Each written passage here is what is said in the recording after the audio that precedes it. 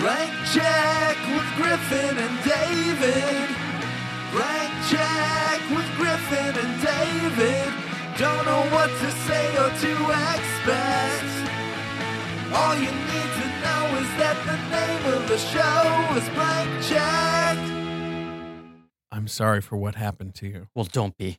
I'm not fishing for sympathy here. I did the crime. I'm doing the time. Time isn't doing me. I do my own time, not the institutions. See, to hold on to who you are in there, you dedicate yourself to your podcast. You work out your body and your mind.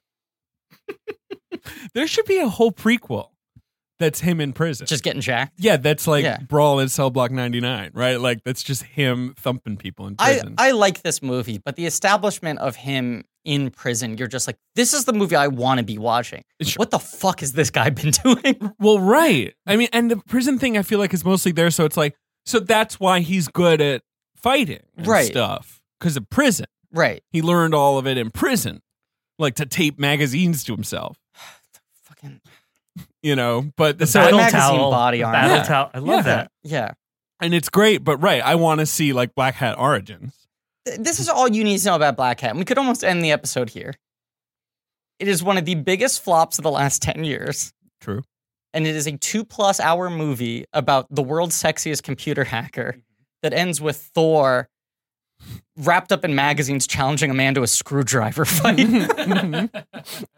Challenging like a portly Dutch guy who's not famous. Right. Like, it's not like it's like him versus insert other marquee idol here, like him and Christian Bale finally meet. No, the man who, up until this point, his biggest credit was the rapist and girl with the dragon tattoo. Right. And then the other guy is the Chechen from The Dark Knight. Yes. Right. Those are the two final bosses. And he screwdrivers them. Screwdriver.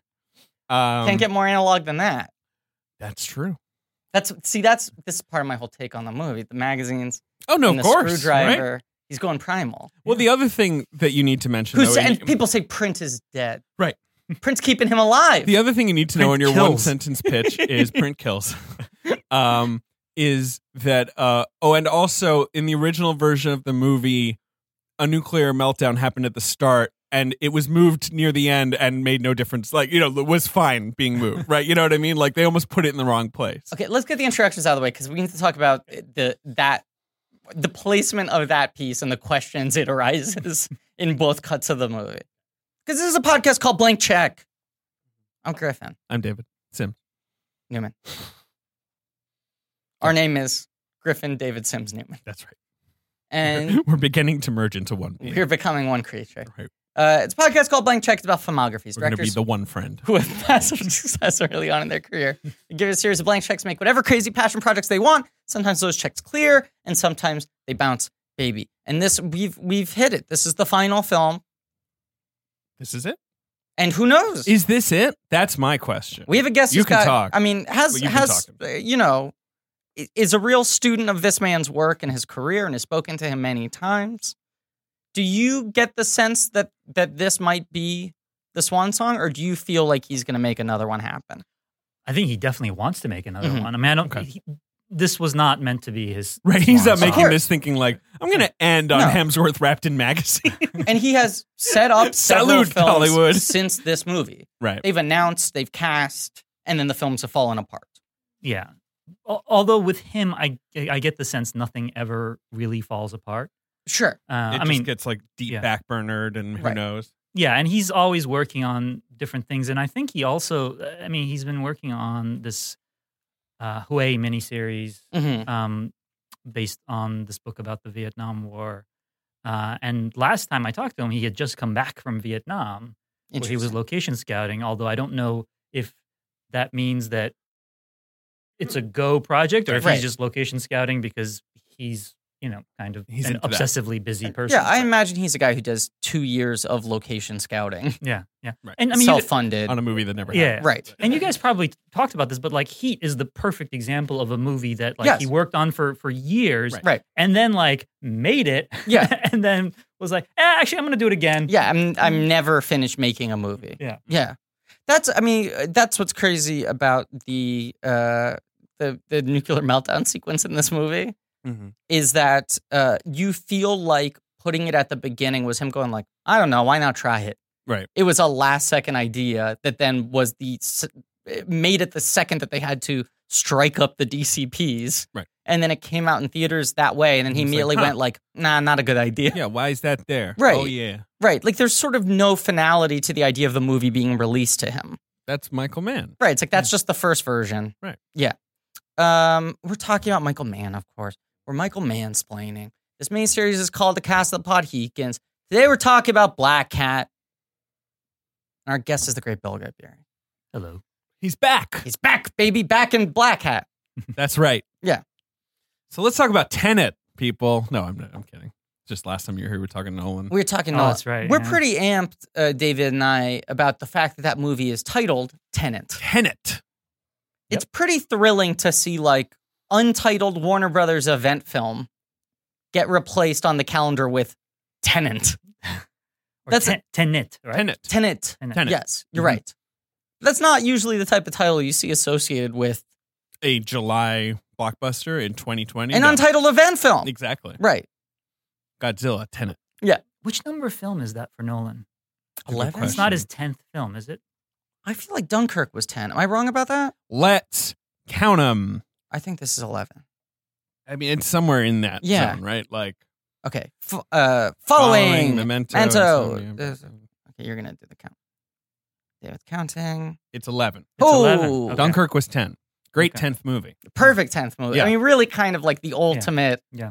Yeah. And like, well, what is this? What is Black Hat for Man? 12, Is it that? I think. If we're not counting Jericho Mile, which, and I want your opinion on this. A lot of our European listeners have gotten angry. This is his 11th movie. If Wow. you don't count Really? Jericho Mile. If you count Jericho Mile, it It's makes 12. it 12. Okay. Interesting. If you count LA Takedown, that makes it 13. You know, like this is Right. obviously the sort of the liminal space. I count Jericho Mile because I love it Sure. and it feels cinematic to me. And like Right. I would love to see that movie on a big screen. The thing is, I don't count The Keep because it sucks. Interesting.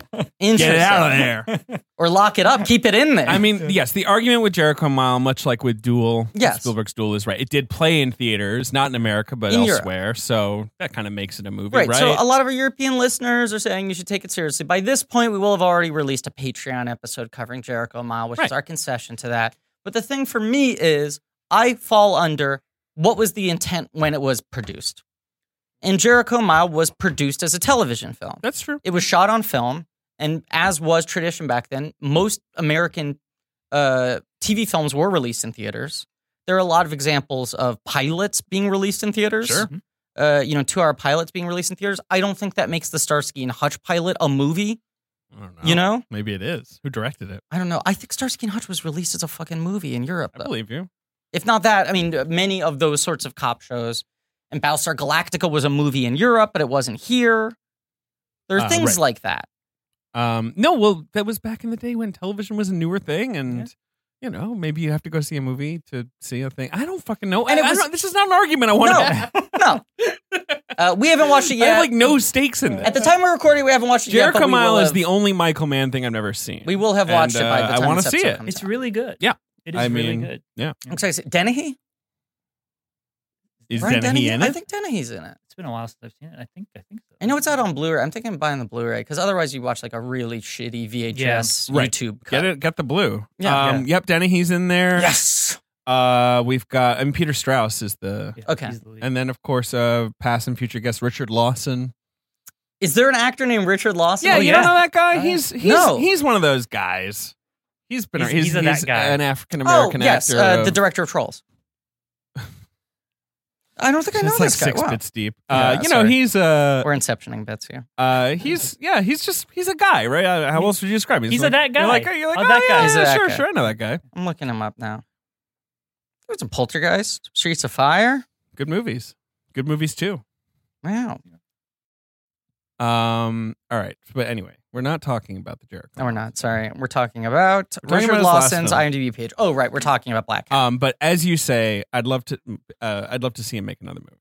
Like, yeah, I like this movie a lot. I don't want this to be his last movie. He's only 75. I think he can churn out some more. He can Ridley Scott it for a while, right? He's an active guy. You Yeah. know, I mean, he's a serial developer of things, Yeah. and eventually some of them happen and some of them don't, and you know. Do you know better than like that's what it always like he's someone who, he can sit on projects for a while. He doesn't make movies quickly, usually, although sometimes he has sort of creative flurries. Yeah.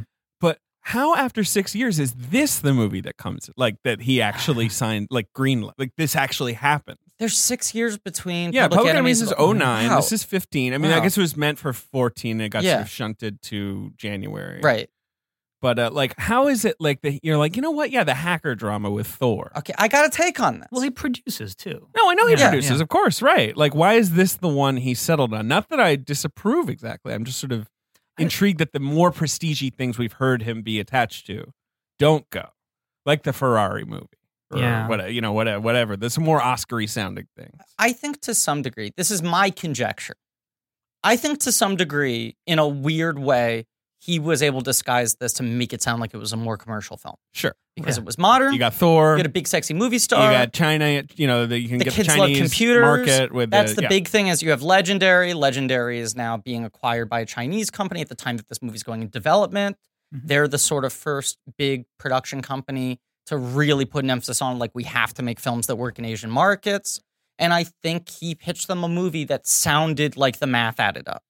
When if you actually look at this movie, of course this movie didn't do well. It's insane it did as poorly as it did. Yeah. But of course this movie at a fucking $70 million budget or whatever it is not going to perform at that level. He was also working on it for years. I Right. mean, they shot it all around the world. And I remember this thing being a movie on the horizon forever. Yeah. So, It would always, you know. I feel like in interviews he would talk about I'm just very interested in this world. This would be one of those things where he's like, here's a profession, here's a subculture, here's a shifting landscape that I'm interested in. I'm just doing research and research and research, trying to figure out what the story is there. Yeah. Yeah.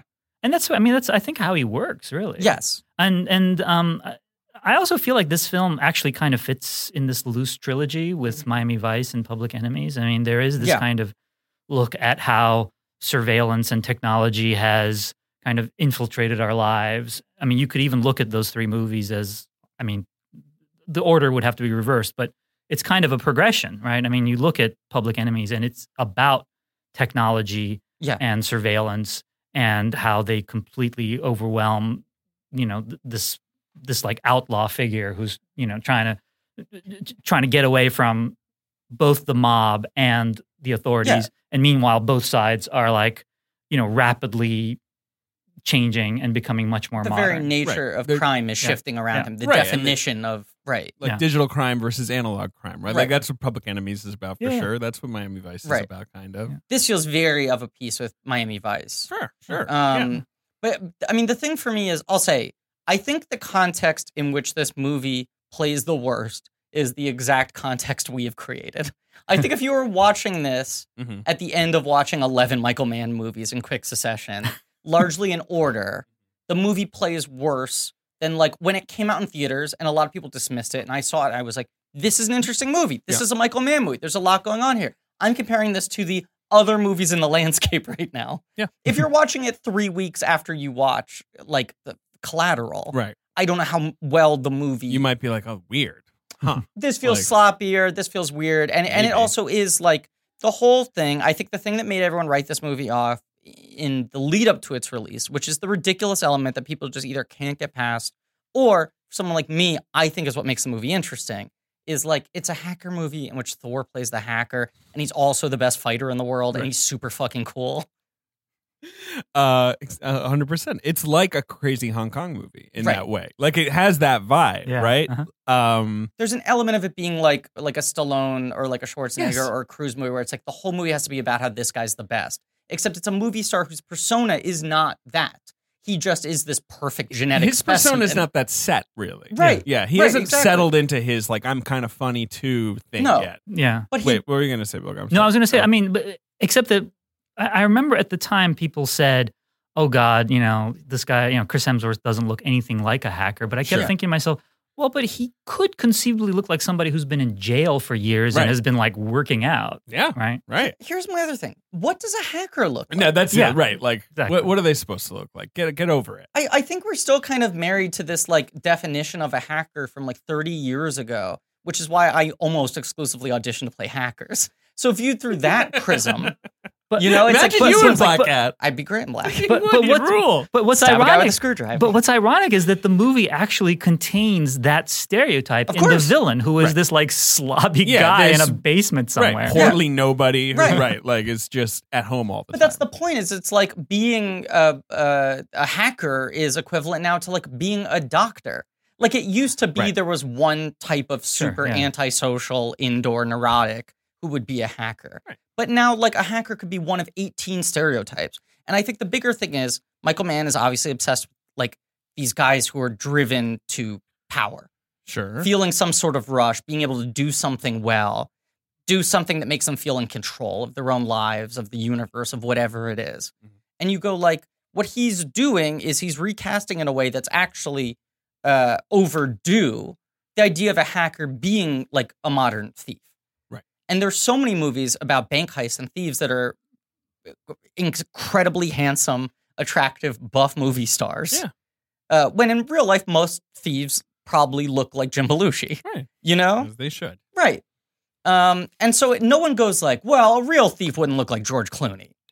That's impossible. You're, of course not. You're right. I mean, right, because people have seen To Catch a Thief or whatever. It's one of Like, those I mean, movies- like the handsome. Yeah. Right. It's, thief. Most people don't look like George Clooney. Right, I mean, this is exactly. also right. a fact. That's right. I always, I'm just usually very opposed to what you're talking about. The sort of like this movie stars in a movie playing a character. Yeah. he's a movie star. No one looks like him, and it's like Yeah. he's a movie star. You just said it. He should be the star Right. of the movie. That's mean- how the rules work. the argument with Hemsworth is there's a little bit for him, and some of this is out of his I control. mean, Hemsworth is like a tree trunk. Like That's what I was gonna right, say. Yeah. And it's also out of his control because he hit the map playing Thor. He hit the map playing right. So as everyone's Guardian like God. impression of him is like, oh, this like perfect golden god, like a literal golden god.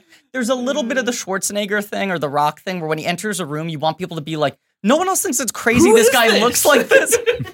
Someone call the media. Right, even a movie like this where he's relatively toned down, you expect that every scene is interrupted by a guy being like, hey, I'm a talent agent. Please take my car. You should do commercials or something. Like someone needs to acknowledge. You're wearing the hell out of that undershirt. Right, Yeah. right. But I do think we accept these things of like traditionally like unbelievably handsome, charismatic X Factor movie stars can play cops and they can Of course. play robbers and they can play all these other sort of badass, powerful types that Michael Mann is usually obsessed with. And the hacker is one that's still stuck in this sort of antiquated stereotype. Sure. Yeah. And he's just like, Absolutely. no, the movie's about a world in which the power is shifted. Right. And now the type of guy that I'm interested in as a movie character wouldn't be robbing a bank. The thing he would do is learn how to code. Right. So I'm still going to make a movie about the same kind of guy. His skill is just going to be I different. mean, he literally made a movie about how bank robbing became an essentially unprofitable activity. Where it's like that's that scene in Public Enemies Right. where Frank Nitti is like, I make what you steal in a day, like Yeah. every day. Like Right. what's the point of you anymore? Right, and this is just another classic Michael Mann. I mean, he even has the like "I don't burn people" line, which is almost exactly the same line that Al Pacino says in The Insider. Like, I don't burn people. Right. That it's like these guys of principle who also are kind of scoundrels, Right. who are pissing everyone off, But who are imagine trying if to be the Pacino had been the hacker. I mean, that's the thing. You go like in 1987, it probably would have been. Sounds good. Yeah. But that's also a concession too in 2015, 2014, whatever. If he wants to make this movie, he needs to cast a superhero. I know. That's the only way he's going to get his financing. But this is also one of the. I feel like it's the only movie with none of his guys in it. John Ortiz.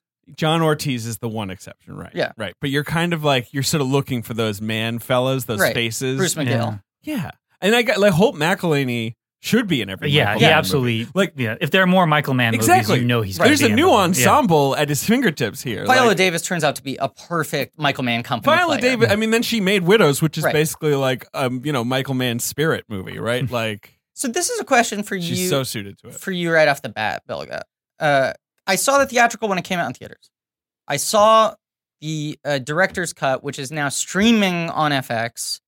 Yeah. and It's on the FX and Now on the app. Yeah. But it says like this version has been modified. No, but that's just airplane language. Now, or I whatever, had you know what also mean? read that the director's cut when he played it at BAM was 2 hours 16, and this cut came in at like 2:09.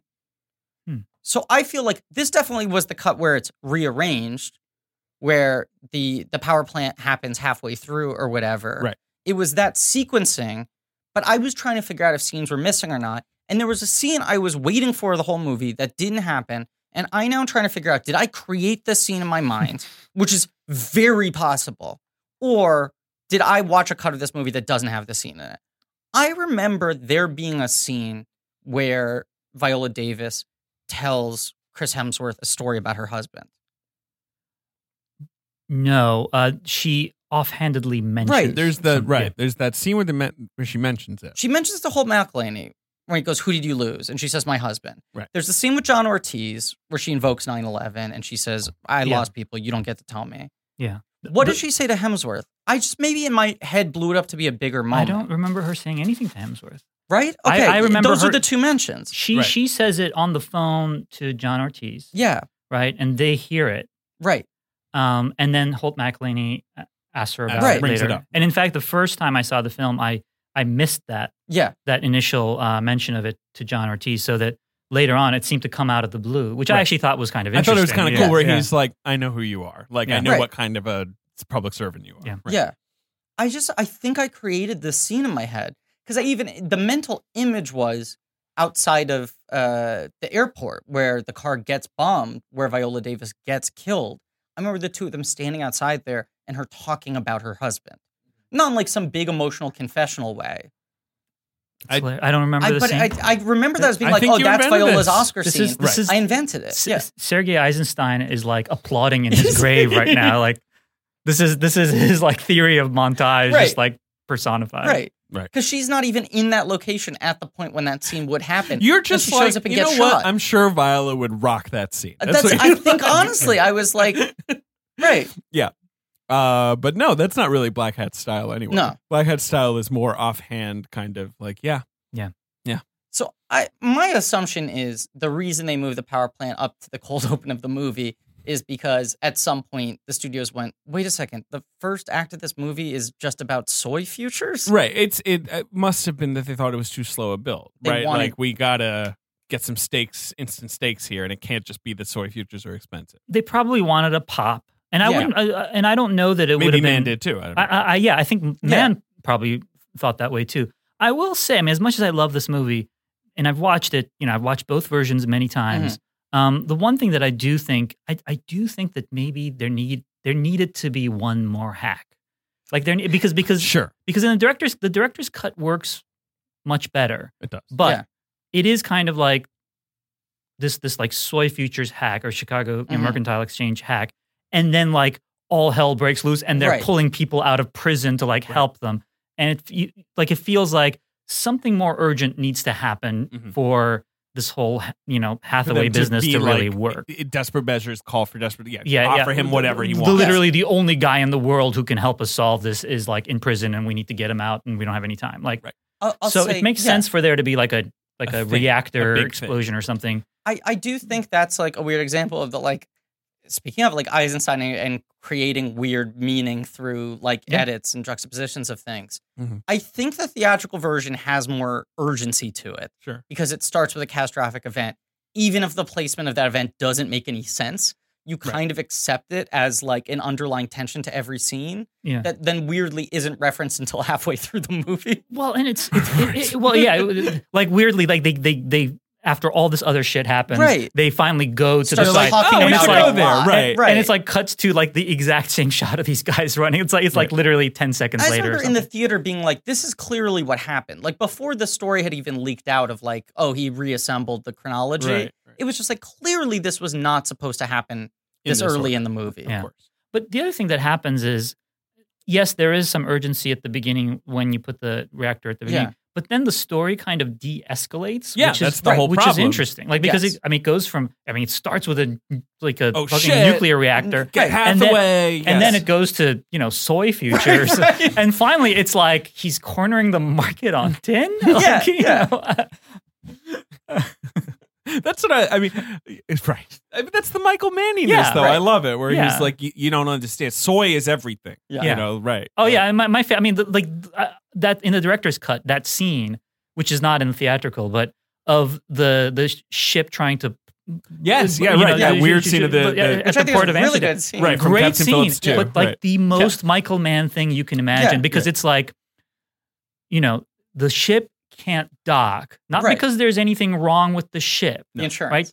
Right. It's like their cargo's value has increased, so they don't have the requisite amount of Yes. insurance to Right. dock. It's like that is the most Michael Mann thing you can imagine. And also, you see in that scene, in a nutshell, why Michael Mann wanted to make a movie about cybercrime. Because it's like so weird that someone can do something on a remote laptop in 2 seconds that jeopardizes a boat currently in motion. You know?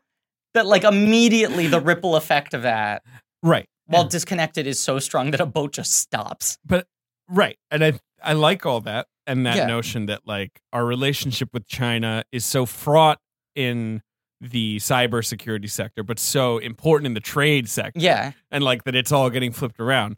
But yeah, that's some dad reading an Economist article, level of tension. Can you believe? And then they stopped the boat. Right.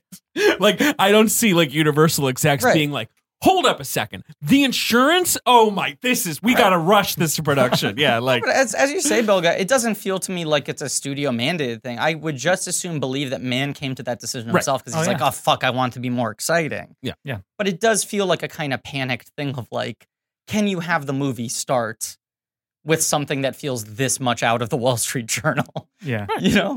at this budget level, sold Yeah. as an action movie? It's like, I kind of want my ideal hybrid version of this movie to be like, there's the reactor explosion at the beginning, and then it happens again then- later. Right. Like, I don't know what the escalation of that is, but that exactly. Then he fires a nuke. I don't know. well, that's What's a cool hacker thing to do? That's this other thing I think he's exploring in this is like, so I understand now that the people who know how to work computers are more powerful than any people have ever been, right? The amount you can the more we affect. connect everything to computers, the more we empower them. If you Yes. speak that language, those who are the most fluent have a greater capacity to affect the entire world in a moment than anyone ever has. especially if they're black hats, which are like hackers who are like, I just want to sow chaos and like Right. be bad. Right. But his thing is like, how do I make this visually exciting? Like, how do I make an action film out of a thing that, in terms of the physical action, is pretty fucking boring? Right. And I think he's experimenting so much with like, how do you construct the story around it so that it has consequence? How do you make the, foot chases around the hackings? Mhm. Ticking clocks on the hacking. Yeah. And then also all the weird shit he's doing with like, how am I going to shoot this? Yeah, let's Oh, yeah. let's And- have and the whole- lines moving through Yeah. wires. yeah, and the whole thing feels to me like a visual exercise, right? Yes, Because I mean, every other shot in the film has some sort of grid in it. Even if Yes. even if it's not a grid, it's like everything is patterned in that way. Yeah. And even the way Hathaway moves through space is Right. like early on in the prison, you see him through the bars as they're carrying him, but then like that echoes later when the scene with the in Indonesia in the parade where he's like slowly making his way towards Right, Qassar. through these Yeah. lines of people. Yeah. I mean, it's like finally he finally has some agency and he's able to move through this world finally, Right. And Michael Mann's a city He's guy. Ghost Man. He's Ghost He's Man. Ghost Man. Yeah, he's Ghost Manning around. Michael Mann's a city guy, Mhm. right? And obviously one of his most recurring he loves his nighttime cityscape, seeing the grid of a city and the lights Yeah. at a distance where you can't see the individual people or the cars, but you understand the way that the city is bustling. And when I saw this in theaters and the first time it goes inside the computer, I was like, oh fuck, is I he get messing it. this up? Like, is he like trying to be like, computers are exciting? Because there's so many like Swordfish-esque movies in Sure. which they like speed ramp through the circuit board. Yeah. And you're like, okay, this is too performative. But the thing he does is he stays in these things for a long time. And the longer you're inside a computer, you're looking at a circuit board, you're looking at the wires, you're looking at the literal internet or whatever he's sort of showing you, Yeah. the more cold and desolate it becomes. And the more you start paying attention to the weird patterns Oh, yeah, and yeah. the grids and all that sort of stuff. And it's like, for him, it's just another city, Yeah. you know? 100%. Absolutely. And it's like, if he did one really fast 15-second thing, I'd be, You'd be like, roll eyes. What Grandpa's is trying to this show us the internet. He gets the internet. series of tubes. Right, but when it lasts for like 85 seconds, Yeah. you're like, this scares him. Oh yeah, and then there's one moment where it like the action of like what's happening on it like slows down, Yes. and there's like almost like I can't remember if it's like almost a close up on one of the lights in the corner, as if like we're supposed to know what that means. Right. Yes. He likes the what's the dramatic flashing. Oh yeah. Yeah. And Right. you're like, oh, I see. Like This is all it takes. That is crazy, right? That Yes, it's of course like it's crazy. A single light going off, We like a should blow up the microscopic internet. light in a box. Get rid of it. Right, can like destroy everything in a moment. Because this is about like this. There was a real program that like disrupted the Iranian nuclear program so incredibly, even though it was secret. I think. Yeah. Like that's what he's initially inspired by. That like there were these cyber attacks that Right. basically just like shut down whole reactors. That we didn't even know about. Sure. Because unlike attacks of physical violence, which end up on the news, It's these mostly things are just sort someone of going, like, silent. what the fuck? Right. What? Fucking hell! Like it's just that. Right. It's us calling Verizon and being like, I can't watch Succession on HBO. And the amount of time in the first chunk of this movie that is devoted to Christian Borle, right? Mhm. Who is like one of Broadway's best like musical comedy actors. Absolutely. Playing like a guy at an office who's like, I didn't let anyone use my computer. Why is everyone on my case? And they're like, are you sure? And he's like, yeah, I'm sure. Well, except for that one guy. Right. But that's the thing. It feels so like that couldn't actually cause anything bad to happen. This is a movie where like a fishing attack is like a pivotal second act action sequence, right? William Mapother succumbing to a fishing attack. Yeah. What else? What else? There's another thing. Well, right, and that the USB, Right. Oh, yeah. the telltale USB, Yeah. the hotel lobby. Yeah, any of those things. It's like, But like, there's movies like Entrapment that are the same fucking thing, but they suck. right. You're right. It's very hard to make this feel like it has any stake. Well, Right. he's not interested in the things that make like those movies try to make this stuff sexy by actually sexing it up. They always default to like, what if someone had sex basically like while this was happening? Yeah. Right. Like that's the swordfish move. That's the entrapment move. Like, Right. Can we Yeah. like literally just have naked bodies like right there? Is Right. that a way Yeah. to make this spicier? Right. But in Man's case, it's like no. I'm going to make it sexy by just like showing you how a circuit board is like a cityscape at night. Which the Man fans Yeah. like us We're are all like, just like- oh my god, that is totally sexy. And the Regal Court Street that I saw, it's empty. Oh no, Right, it's here. right. Okay. No, and the guy is sexy and the lady is sexy and Absolutely. they have sexy Oh, yeah. sex Sure. once they've finished hacking. They Right. put their computers They away. have that classic man sex though, where you're sort of like squinting at the frame Right. for a second. You're like, is this one body or two? Yeah. Okay. Oh, I see. You know, But he doesn't, he doesn't click her boobs. There isn't a scene where she's getting off on how well he hacks. Like, I think that's a thing in all the sort of 90s, early 2000s cybercrime movies we're talking about where it's like the woman starts to like get off when the guy is coding really fast. Oh yeah. And they're like, this guy doesn't code like other people. He's like a rebel coder. Absolutely. You know? they're trying to. This isn't your granddaddy's computer program. Right. I And don't this know. movie is just like, no, they're like professionals. And it's like You math. know that Hugh Jackman isn't your granddaddy's Computer computer coder because Right. he lives in an Airstream trailer and plays golf off the roof. Remember that? in Yeah, Swordfish? that movie's crazy. That movie That is movie is- actually insane. Yeah. Terrible. It's Yes. truly bad, but it's one of those movies where you watch it and you're like, oh, this has a little more deeper roots in the culture than I thought it would at the time. You know what I mean? Yeah. Like, oh, there's a lot of movies like this. Oh yeah. And obviously it's a derivative movie itself, Right. but it is insane. Dominic Sena? Is that a Dominic It's Sena? Dominic Sena. Yeah. What's he up to now? I think he did Season of the Witch. Did he not? My beloved Season of the Witch. Your beloved. Good Bilga, movie. have you? It is a good movie. I like right? Season of the Witch. Thank I you. like Season of the Witch. I bring it up all the time. People Yep, think that I'm was like his last sort of one. reclaiming as a trash masterpiece. I think that's actually a really good functional genre I really movie. enjoyed it. He's a really- musical video Claire Foy, director. great in that movie. Oh yeah, absolutely. Her breakup. But Her best right. performance. His 5 movies. Titular witch. The titular witch. I've already spoiled the twist on this podcast. Right, that she is Satan. Right. I think that's such a brilliant twist. It's like the whole movie is like, is she a witch or not? Do witches exist? And like, no, the witch thing was a canard. She's Satan. Witches. You wish she was a witch. He made California, Gone in 60 Right. Seconds, Swordfish, Whiteout, Season of the Witch. It's 5 and out for Dominic. Remind me how you spell California? With a K. Oh, very cool. At least it's not with a backwards K. Yeah. That would be the doubling, like Yes. Right. A hat on a like- hat. Yeah. when the trailer goes like so it's extra twisted. No, but I think I view this movie, the weird movie I view this as a sister piece to is Knight of Cups. Sure. Another fine film. Yep. The my favorite of the 3 Malick sort of No question. personal Yes. plot light sort of what is it to be a person Right. movies. And in both I don't know how else to cases, describe. How would you describe? People call them the twirly movies or whatever, but I don't know what the I word think is. the twirlies are good. I think Bill is making a face. He doesn't. No, like no, okay. I wouldn't call them the twirly movies. It's a lot of twirling. That's all. I First like of all, the there's twirling in the other movies. There is. too. I know he's twirl heavy.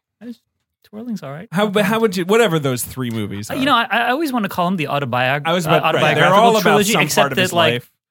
like Tree of Life is also autobiographical. So Yeah, it's Tree almost of like Life is the sort of tetralogy. right. It's sort of like 1 foot in each world. See, or my whatever, thing is, each movement. what I view those three films as are, I'm going to make 3 movies trying to explain and explore why I didn't make a movie for 20 years. Right. Yeah. Like the whole mythology of Right, Terrence Malick that was like, why did he disappear? All these Right. contrasting How did he come stories. back? Yeah. Did he have a total mental breakdown? Was he like above the industry? Was he below the industry? Like all 3 of those movies are like, I mean, To the Wonder is the relationship that he had during Right. those wilderness years. And Knight of Cups is like how he felt like a fucking phony Sure. when he was at the peak of his success. Yeah, it's his Barton Fink. Right.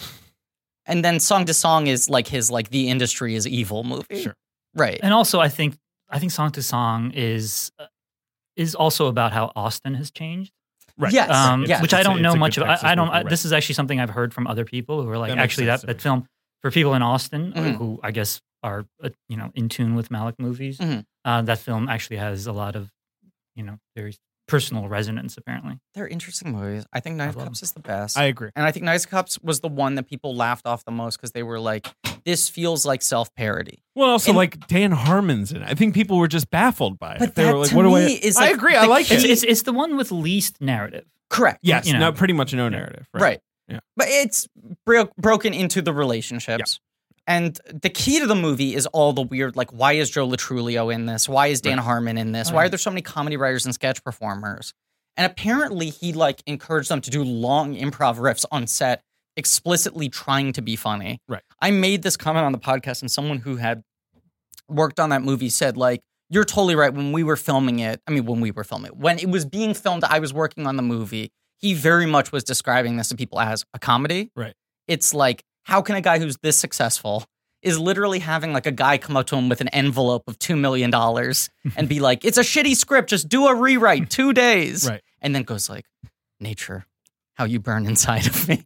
You know, like what the fuck is this thing? He can't help himself. In the same way where it's like, why is Thor playing a computer hacker who still acts like a Michael Mann character? Like, is this self-parody? But I think both are, in addition to, whatever the personal things are for them. Like, I think this movie is Michael Mann trying to figure out how much the world that he's been interested in his entire career has morphed. You know? I think part of it is also that he's trying to, like, the movie itself is, I think, struggling to find a kind of language to describe what's happening Yeah. on screen, Mhm. right? I mean, like, for example, there'll be a couple of scenes where somebody just like hits a button very casually and something horrible happens. Mhm. Right. But then there'll be other scenes where, there'll be like a close up of a computer button and it's like the sound is like a gunshot. And it's like, is this thing really, is the important thing here that it's really significant or Right. is the important thing here that it's totally insignificant? Right. And it's like the movie actually keeps like changing in that way. So you get the sense that like everything is constantly in flux visually, even sonically in the film. And I think that actually reflects kind of the whole idea of cybercrime and living in this world where technology rules everything. Right. And that these crimes can feel victimless or like you Yeah. maybe have no human concept Yeah. of the chaos you're wreaking. Public Enemies has that too, like, Yeah. right? I mean, like the very form of the movie changes as it progresses. Like it Yeah. starts off looking kind of very filmy, and by the end, it's very video-y.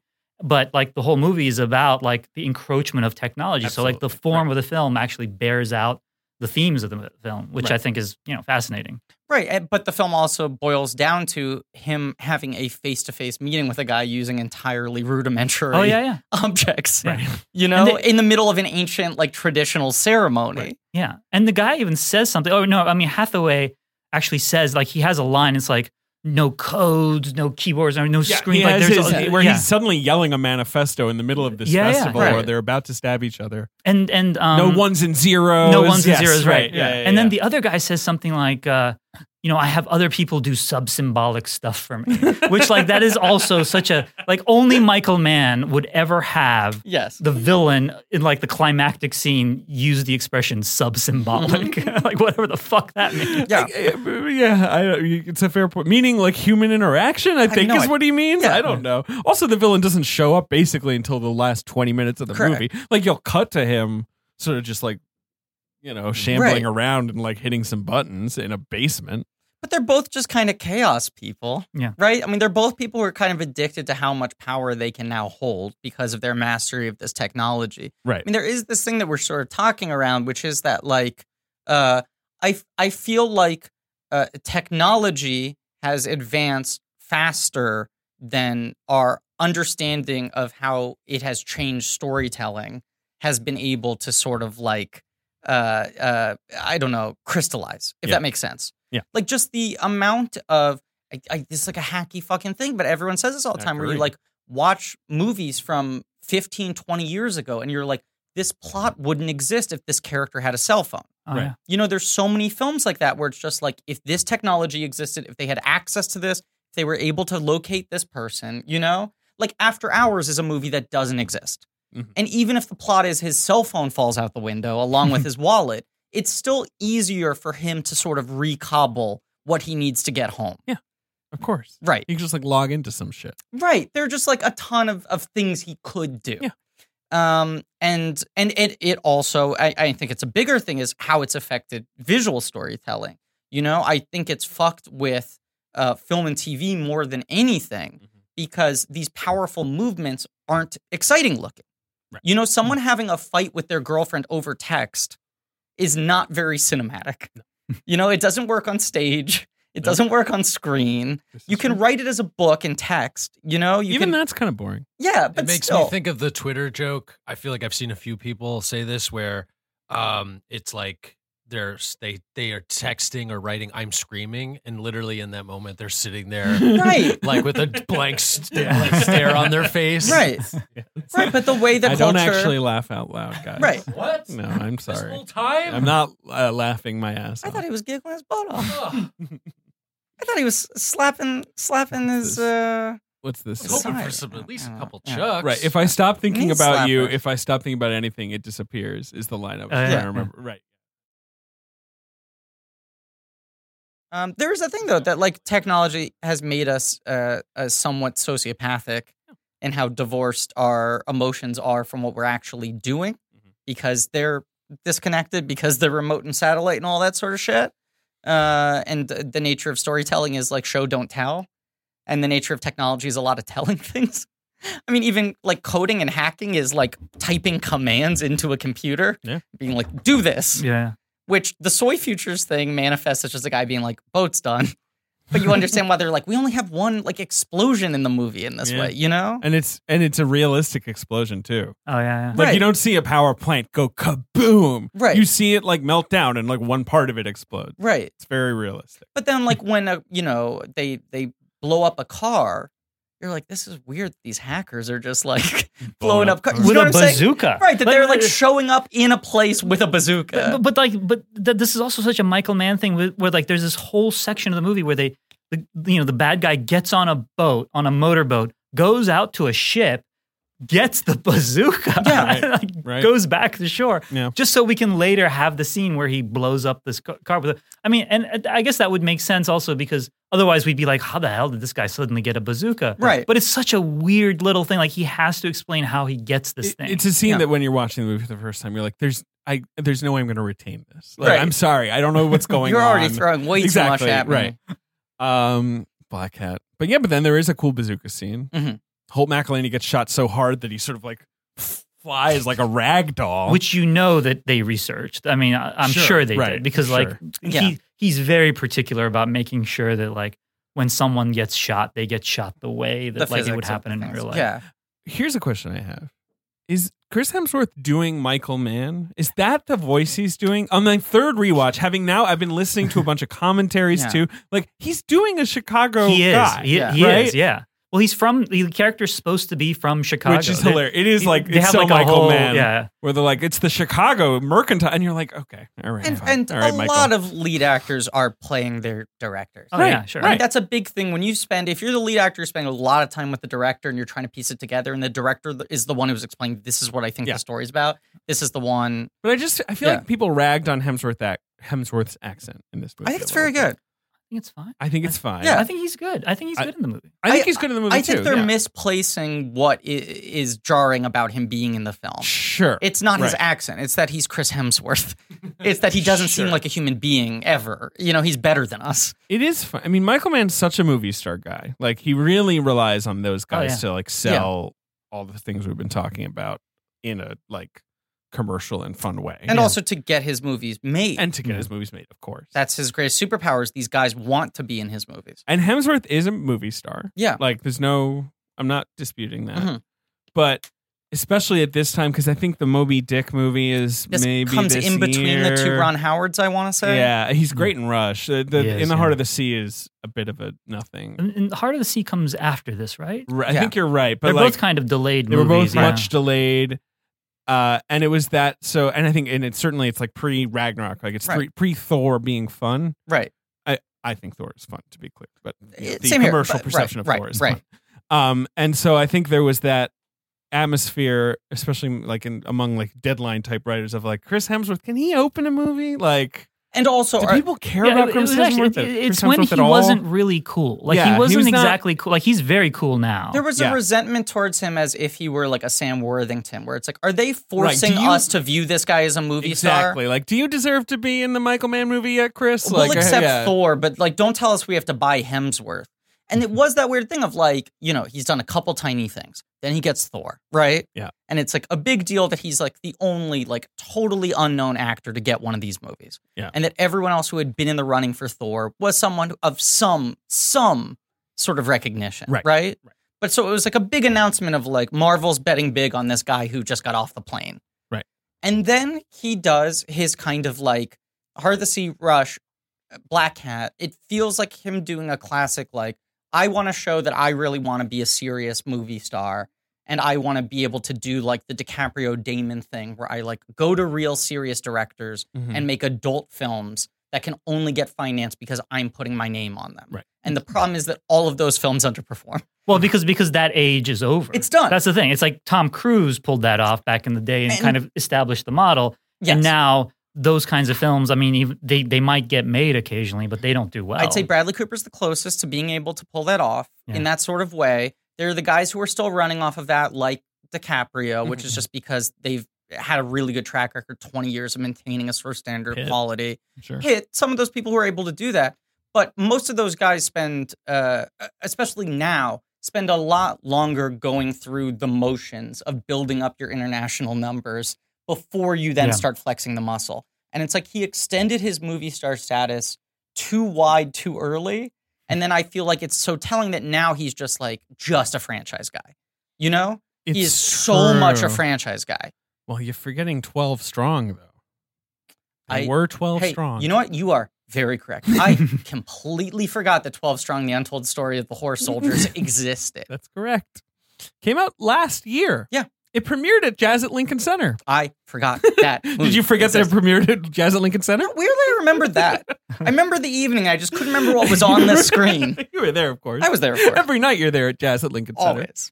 Um, I'm hoping Damon Wayans is going to get up. and then, because, his 2018 was 12 Strong, 12 Uh-huh. Strong, Infinity War, Mhm. and Bad Times of the El Royale, Right. which was sort of him doing a favor to Yeah. his buddy Drew Goddard, Mhm. right? This year he's got Endgame, Mhm. Men in Black International, which looks like a piece of shit, but who knows? Who knows? I don't know. At this point, it probably has already won Best Picture. Yeah, that's right. It It's has come already out in theaters presidents. and they had just gone, forget the rest of the year. It's the new Green Book. It just. I know Men in Black is a completely sort of forgotten franchise. That is That you and I love. That a lot of Bill our and I were friendship is fighting based about this around. earlier. Do you not love Men in Black?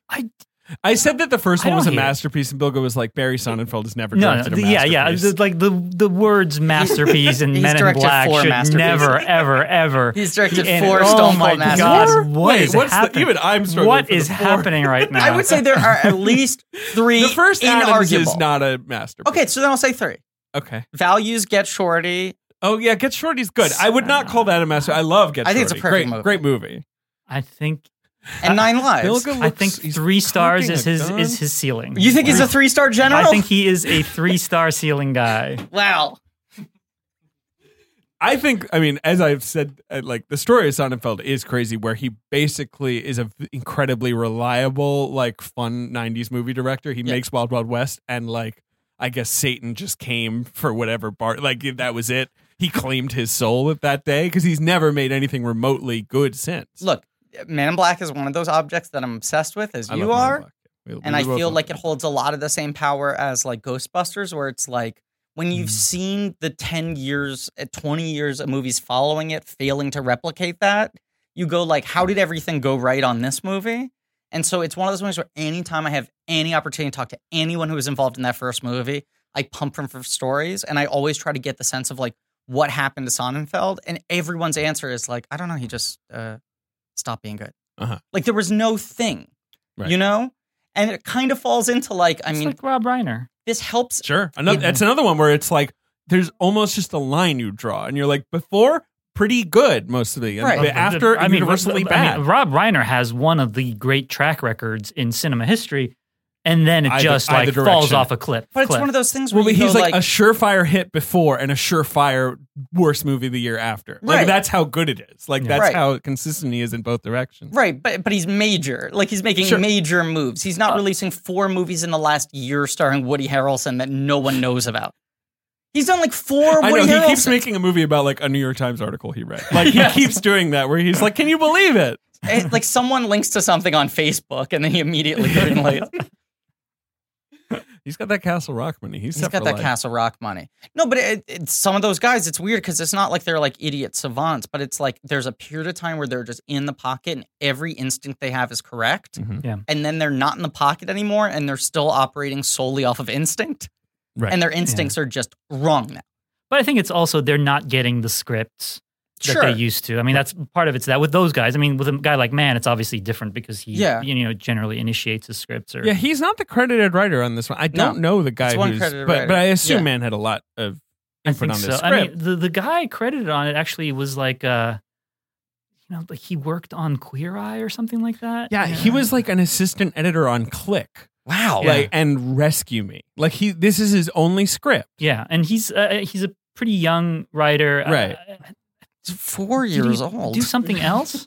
Was there something Like else that he he did? kind of looks Yeah. like Griffin Newman. Like, you know, like he you know does. what I mean? could play him. But I Yeah, gather right. that he and Mann Hugh kind of Grant? worked together. Sure. I'm not sure. I That don't, makes I, sense. I think I read like an interview with him or something like that where, like I think Mann kind of guided it, although the script might have existed beforehand. I'm not sure. Right, because I think of Mann and Ridley Scott in similar way, and I think they're obviously pals. But like the Ridley Scott method of screenwriting, where he like yells at you in a room while smoking a cigar about everything that's going to happen in the movie. He just doesn't have the time to actually write it. Mm-hmm. He's just like, and then the alien's gonna, like he just sort of talks like that for a while. You hire someone to write the movie so that you can sit back and Yeah. rewrite it. But And but it's but, concept. but Mann was Mann started off as a writer. Yeah, no, Mann is more of a real writing, Yeah, writing like- is kind of in his DNA in Absolutely. that sense. I feel like, we were talking about that right when The Keep came out?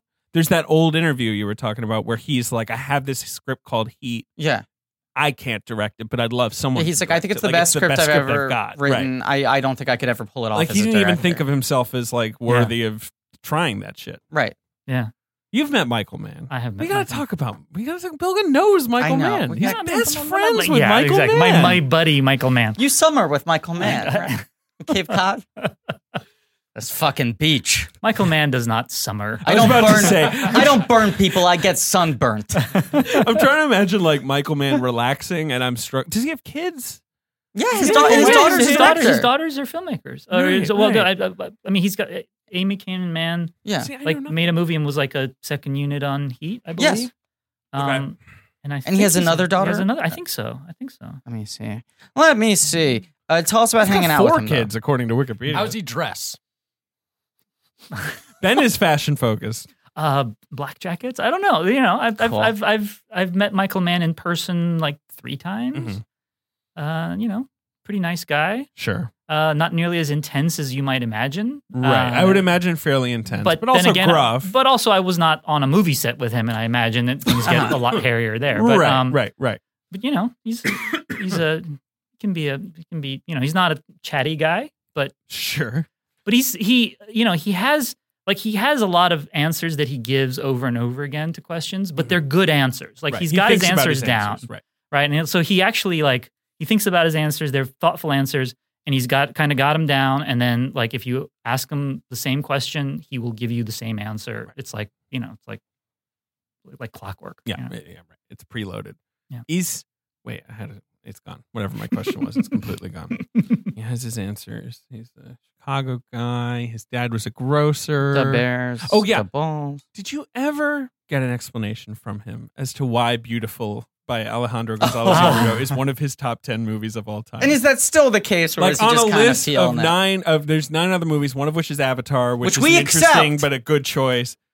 Well, he's friends with Iñárritu, and he But he loves his work. He's also a fan of The Revenant. best friends with Iñárritu. Right, I'd pick The Revenant before Beautiful. Like I feel Beautiful is kind of the Was a that weird before one. Revenant but that was had come before out? Revenant. It might have been- that list I think is it was before. but is then that like I'd a sight pick and sound frickin' list? Yeah. Amores Perros. Yeah, you're right. It's a sight and sound list. It was pre-Revenant. Yeah, I mean, so I think Beautiful was probably like just the most recent one. If I were Michael Mann, I would make all of my sight and sound, like the little paragraphs I write, be like, I'm just friends with Alejandro. Like I just brag about all the friends I have. Yeah. Like I just pick movies where I could be like, I'm friends with Quentin Tarantino. We get eggs. Like we go to a diner Get sometimes. eggs. Yeah, I don't know. What does one do with Quentin Tarantino? Sit around playing old board games, probably.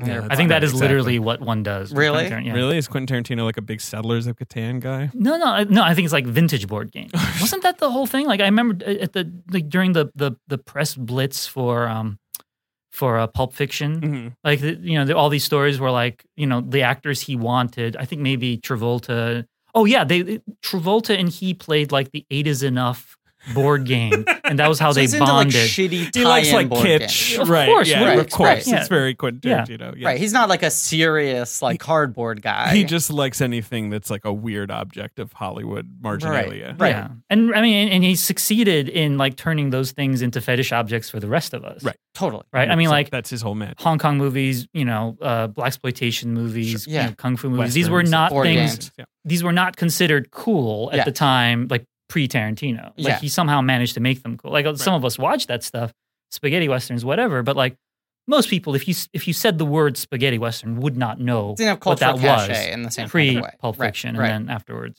Well, but then that's sort of the thing with Mann too, which we've talked about, where it's like he wasn't cool, even though he made all these cool things, and then all his movies become cool later. through And then- through TV through airings TV over and over again, and, and then film the directors cineasts. he inspires. And this, right. this is And then the- this movie fell into the exact same trap where people came out and it came out and people were like, it's kind of bad. Like, Right. And then like it only took a few years for everyone to be like, was Black Hat kind of great? You Yeah. know, like it only. I feel like it took weeks for it to right. happen. It just and then Yeah. the second it exited theaters, everyone was like, "Wait, Right. I haven't seen Black Hat yet. Where'd it Yeah. go? Like, isn't it a masterpiece?" This is the thing that I always found really baffling about Mann, because I remember these movies would come out and I would go to them and come out and I'd say, all right, that was good. Sure. But that's going to date really poorly. Uh-huh. Like I remember, because, his stuff is so kind of weirdly like contemporary in that sense. Like the Yes. music is very of course. the moment. Yes, he it's The He's Miami using Vice metal thing. taste. It's like, Yes, can we right. capture this exact moment? That's the goal. Exactly. And to you get it think- with utmost accuracy. Right. And you Right. think to yourself, well, in 2 years, this is going to look idiotic. Yeah. Right. And what's amazing is that, like, that does not happen. Yeah. These things actually, If anything, they get cooler. yeah. Yeah. 100%. It's almost like they kind of wind up defining what's cool. Yes. 100%. Like Yeah. because the thing when Pacino's in Heat, I feel like some people at the time are like, here it is, definitive evidence. This guy is so fucking off the rails. Like, Sense of a Woman was enough, and now he's just Right. screaming Time at of us. Death. Heat. Exactly. Like Theatrical Pacino is cut. God. Yeah. Remember what a great actor he used to be, and now people are like, Pacino in Heat's like the best American who ever lived, yeah. right? Like Yeah. they're just like, I love him. What Yeah. are you talking about? Yeah. Yeah. Or like you watch Heat and you're like, God, all this like self-important, weirdly Dickensian stuff getting into people's lives. Who needs that? Just give us the crime thriller.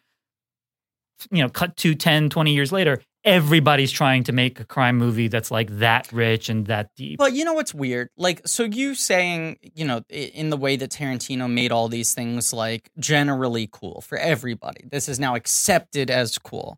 With the Miami Vice TV show, Michael Mann totally did that. Where you read about all these trends that were created, like Italian suits were not popular in the States. Italian clothing lines were not popular with menswear. Right, cool. Those colors, all these sorts of things. The music he was using, the colors he was using, all this sort of shit. And that show just like hits like a fucking atom bomb and changes everything. And everyone's like, this is the definition of cool. We have to tune in to follow the trends. The show just becomes like fucking American Bandstand or whatever for like trend spotting. And then in his movies, it always is like he's 10 years ahead of getting the credit for doing the thing. Oh, yeah. And in fact, I remember when Miami Vice first aired, it was not like that well like the show. I remember the reviews were pretty negative. Critics were, I think, kind of like, this is all style. They were like, it's MTV Cops. Yeah. Right. Well, that was actually pitch. That was the pitch, MTV Cops. Right. But then also the, I don't remember the ratings being that good. In fact, it was kind of... that I can look up. It was kind of borderline for a while, and I remember after the first caught on it some way. Either the first season or the second season, it actually caught on, and they renewed it, and suddenly it was a hit again. Of course, I think Mann actually left after the second season. I think you're right. I mean, Miami Vice is one of those things where you figure it dominated the 80s, but it was only 5 seasons. Yeah. It kind of wore Peaked out in its the middle. welcome really quickly. Right. Yeah. Like the Emmys turned on it right away. You know what I mean? Like all of it's. But it was sort of like, there are so many phenomenon like that, like the OC, where it's the OC lands, and it was never the number one show on television, and it was never an awards The OC play. is a great.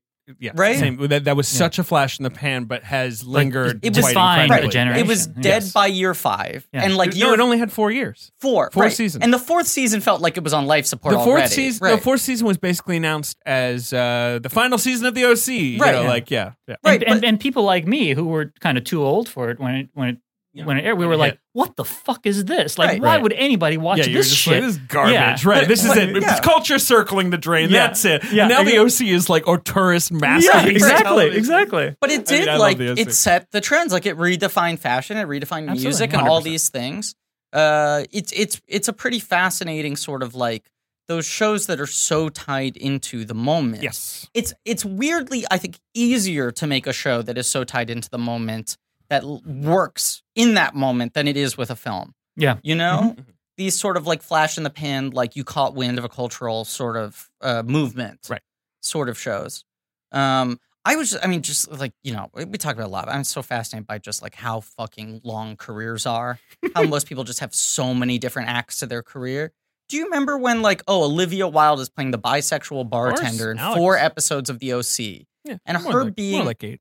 But when they announced she's got a run, it was like, here's the next big star. Yeah. Like to have a guest was a big deal. They on would the introduce OC guest was stars like, in the OC with like Vogue photo shoots. Right. And they were like, this is going to be your next leading lady. Yeah. And then it was like, oh, I guess that didn't happen. And then she comes back on House. Well, Olivia Wilde's one of the bigger breakouts of the OC, right? The OC is littered with people who like never got to escape the gravity. But I'm saying of the like OC, she didn't have the OC pop that everyone thought she was going to have, and then had the career that the other like OC Chris people Pratt did. was in the OC. There's a lot of guest stars of the OC. Yeah, OC. Miami Vice is similar. It is. I mean, Very much. Jimmy Smits. The guest stars were insane. Yeah. But some of them were also, big at the time too. Yeah, and the musical acts. This weekend I watched an episode where Frank Zappa played an elusive drug lord, and it was just. Watch that app. Is it on Hulu or one of these things? I have Netflix? them on got it. DVD. I'm a physical media guy. Me too. I know they remaster them all. Oh, remind me, I have a HD. present for you. What? Afterwards. Yeah. I have a present I was supposed to give you like 10 months ago. Oh, okay, great. Yeah. Got I don't have it presents on for me. you. Just remind me at some point. Sure. Should we talk about the plot of Black Hat? I feel like we kind of Hard covered to it. talk about. I mean, When does he wear a black hat in it? he in the finale would have been nice if Hemsworth had a white hat and the bad guy had a black hat. That would have been. That cool. would have been a clean sort of thing for me. This has such He a goes man. to lids and just gets a blank. This has such black. a classic man ending too. It is crazy that every man movie except for Public Enemies basically is the same ending, where it's like he's alive and he won, but at now what does he do? Right. Like now you're sort of like Now he just walks. the world exactly Yeah. right. You got to just walk the earth with the world against you. Yeah. Guy walking through a door, basically. Right, That's the right. that's the Maybe end of with every other sunglasses Michael Mann on, movie. kind of like Yeah. not looking at the camera. Yeah. Yeah. I mean, at the day we're recording this, the Ford Ferrari trailer just came out yesterday, so people will be able to carbon date this episode recording. And that was what he had. His sort of biggest intended follow up to Black Hat was announced. I think he was going to the Cannes Film Market with Yeah. Christian Bale attached, and they were going to try to get financing to make a big Ferrari biopic Yeah. with Christian Bale.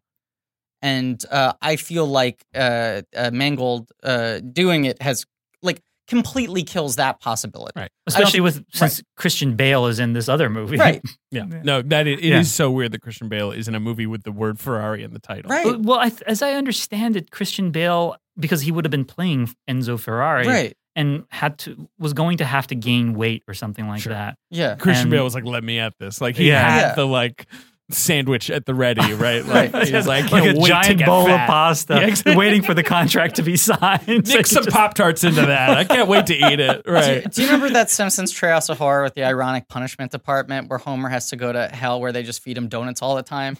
And he's like chained into a chair Yes, and and they- they're just loading yeah, the donuts yes. into his mouth. Yeah. I think that's like Christian Bale has a room in his house Right. that's just fats Yeah. that get Right. funneled in. Yeah. But so what do you think happened with him moving over? I mean, that was what definitively nail in the coffin killed the Man movie, it felt like. Well, I think there was at some point Bale dropped out, and it was going to be Hugh Jackman, if I Right, remember correctly. yes. Yeah. Who I'd love to see work with Michael Mann. Oh, I feel yeah. like Mann Yeah. could do a lot with Jackman. Yeah, I think that could work out too. I mean, who knows? The Ferrari movie was like the Ferrari script Mhm. was a script that he wrote around the same time that he wrote Heat, So Mhm. if I remember Mhm. correctly. So Yeah. it's basically like 30 years old. Yeah, Yeah. and it was also, I think, similar to Heat. It was one of those scripts where he felt like he'd never quite licked the ending, Sure. Mhm. and then finally felt like he'd licked the ending. Right. But of course, the times have changed, and it's not easy to get a movie like that made now. Right. I assume that's not going to happen, but who knows? I mean, he's also, if you remember, Michael Mann produced The Aviator. Of course, because he Right. had his Howard Hughes movie. Yeah, right? and there were kind of competing Howard Hughes movies, Right. which wound up not happening. But Right. and he was supposed to direct that, I believe. Yeah. And why did he drop out to do Collateral? Am I I think he thinking dropped out to do Miami Vice. That sounds He dropped right. out. The thing he dropped out of for Miami Vice was Tonight He Comes, which later Oh, became yeah. Hancock. Right. Because Right, he also has right. a producing credit on He Hancock. does. Yeah. And that we know was 'cause he got like- a Best Picture nomination Right. for it. Right. Right. But that was one of the best unmade scripts in Hollywood and was very much like a character piece and not a black comedy in the same way and not a movie with action set pieces. Look, Did- I'll did- watch his Hancock. Yeah. I mean, I enjoyed the first I half do, of Hancock. too. actually, Right. Well, a because lot. Peter Berg is like a roided up, slightly less introspective man. Oh, yeah. Right. He's Right. definitely Oh, yeah. indebted Disciple. to Michael Mann. and right. and yeah. I mean, Mann, I think has produced 3 of his movies. Yeah, or they're something. they're buds, and right? he's in Collateral. Yeah. Yeah. Right, and Michael Mann was in the movie Battleship. I Yeah. was gonna make a joke about the movie Battleship, and I couldn't remember a He fucking was thing about he was it. he was one of the old sailors. who- Right. I mean, he'd be good at that, probably Yeah. barking orders. He played a red peg. Like That's he the could, joke. he could play. Yeah, right. Come on, David. He played a red Played peg. a red peg. Yeah. I mean, he could play any role written for Gene Hackman, right? Like, give me that. Like, just put Michael Mann in a movie. Like, I'd love to see give him Michael that Mann Werner in- Herzog. yeah. Like, sure, I'll play some villains. I don't know. Yeah. I'll play. Yeah, a has Crippled he guy. actually done any movie know. did Michael cameos? Mann? Yeah, I don't think so. Has he? I feel like Yeah. maybe there's a. I feel like they're. What yeah. are some other lost Michael Mann projects? I've 'Cause, been right, trying to we Google talked this about while the we Howard Gates talked of Hughes Fire. one. Gates of Fire is the one that's that one. What is that? that was the competing version of 300. No, it wasn't 300, but that was the sure. other. Ancient. the Battle of Thermopylae yeah, kind of thing. And versus I've read that Xerxes. script. It's kind of a great script. Fuck. So Agincourt is the other one that I know he still wants to do. About the Battle of Agincourt? Mm. I'm just going to sidebar cool. here for 1 second. Yeah, you looked up his acting credits. Did you look him up? Yeah. Okay, I so forgot about executive this. in Hancock. Right. There's a scene with the boardroom, and he's one of the guys. Whatever. Right. And then the other thing, we've talked about this. Because I scrolled. We've scrubbed the image. We don't know. They say he's in the Tai Chi class and intern. There are two In the Tai Intern, and Nancy Tai Myers is Chi the intern. classes at the beginning and the end of the movie. Or De Niro is kind of like, like this. And there's like a bunch of other, They're the senior bookends of the citizens. film, looking for Michael Mann anywhere. I certainly believe he could be in there. Yeah. I have seen other people. Could not recognize him. Nancy Myers is kind of the female Michael Mann, and Michael Mann is kind of the male Nancy Myers. Sure. Incredibly meticulous, over budget filmmakers. But also like just, lifestyle porn. Right. 100%. 100%. Yes. What makes a woman? What makes a man? Yeah, 100%. Right. And also, just you imagine them spending 6 months dressing an apartment set that is going to be featured for 2 scenes or whatever. Right. So I totally believe they're good friends, and she was like, "Come on by." Yeah. But we cannot find him visually in that movie. No. Nancy and or Michael, speak to this, please. That Come is on, interesting, answer the though, question. that his like big unmade movies are sort of greater epics than he has ever been able to pull off in terms of like big historical action. Yeah, and I believe the Agincourt story was going to be kind of following a character sort of through that world. And Sure. Sounds cool. I mean, yeah, I'd love to see him do it. I haven't read that script or anything like that, but I know the Gates of Fire script, and that was a film that was kind of, that went through multiple directors and producers and stuff like that. So, and stars, and I think Clooney was involved at some point.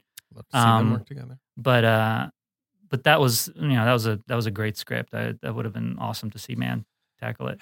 I mean, the thing is, Last of the Mohicans is such a great movie. Yes, it is. That you look at that and you're like, it would have been interesting to see him do more kind of like heavy period stuff like that, as opposed to just like kind of, within the realm of sort of crime.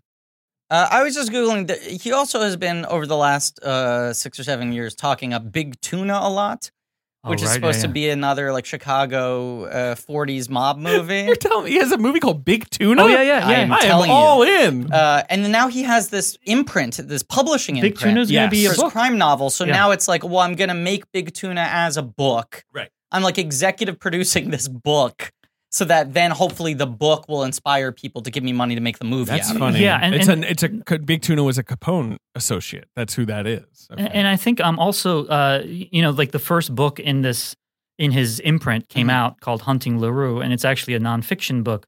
I think the imprint is meant mainly for fiction, but he decided to go with this nonfiction one. And it's interesting because the guy that it's about, it's this guy, Paul LaRue, who was this like crime lord who started off he was from Rhodesia, and he started off in cybersecurity, and then started selling like pharmaceuticals online. So like if you needed like prescription meds, but you didn't have a prescription, you could get them from Australia or wherever. Sure. He started selling that, and then he eventually got into like arms dealing and all sorts of crazy shit.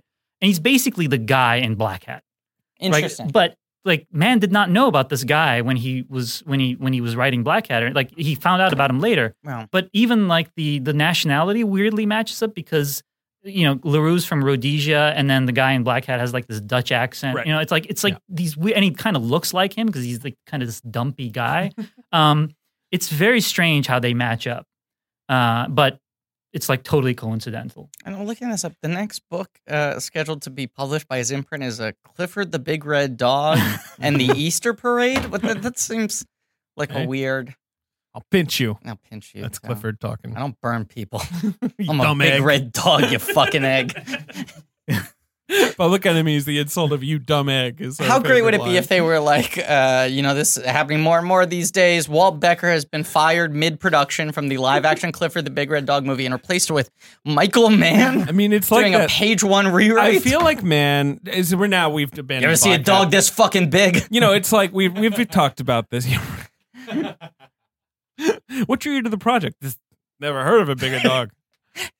Like Mann, Fincher, Scorsese, these guys where studios are now like, it's not even worth the prestige to us anymore. Right. Yeah. It's going to be too expensive. We know what you're like. Mm-hmm. You're old. You're, not going to take any notes. We have no control. And it's going to cost too much money. And Yeah. like, even though like it'll get Oscar And buzz time, and good above all else, reviews, like how fucking long is this going like to take we just us? don't want to work with you anymore. Like Yeah. that's my great greatest fear about the movie industry is that sort of mindset. And it looked for a while like the Netflixes and Amazons of the world They're like, were sure, here going we are to be to like, pick up the check, right? Right. But even there, I think kind of moving away from that. I mean, Netflix obviously has the Scorsese thing, but do you really think that they're going to be making more movies like that? Can I Or- give you my No. theory I on mean, that? it's not impossible that like they have sort of the budget for like one of those a year. yeah. Yeah. Can I give you my theory? Yeah, you can. So you know how there's this trend with television where like when Fox started, when UPN started, even when WB started, they're like, we are targeting African Americans. Sure. We are going to cater to an underserved market in television. And the second they had a breakout hit with white people on it,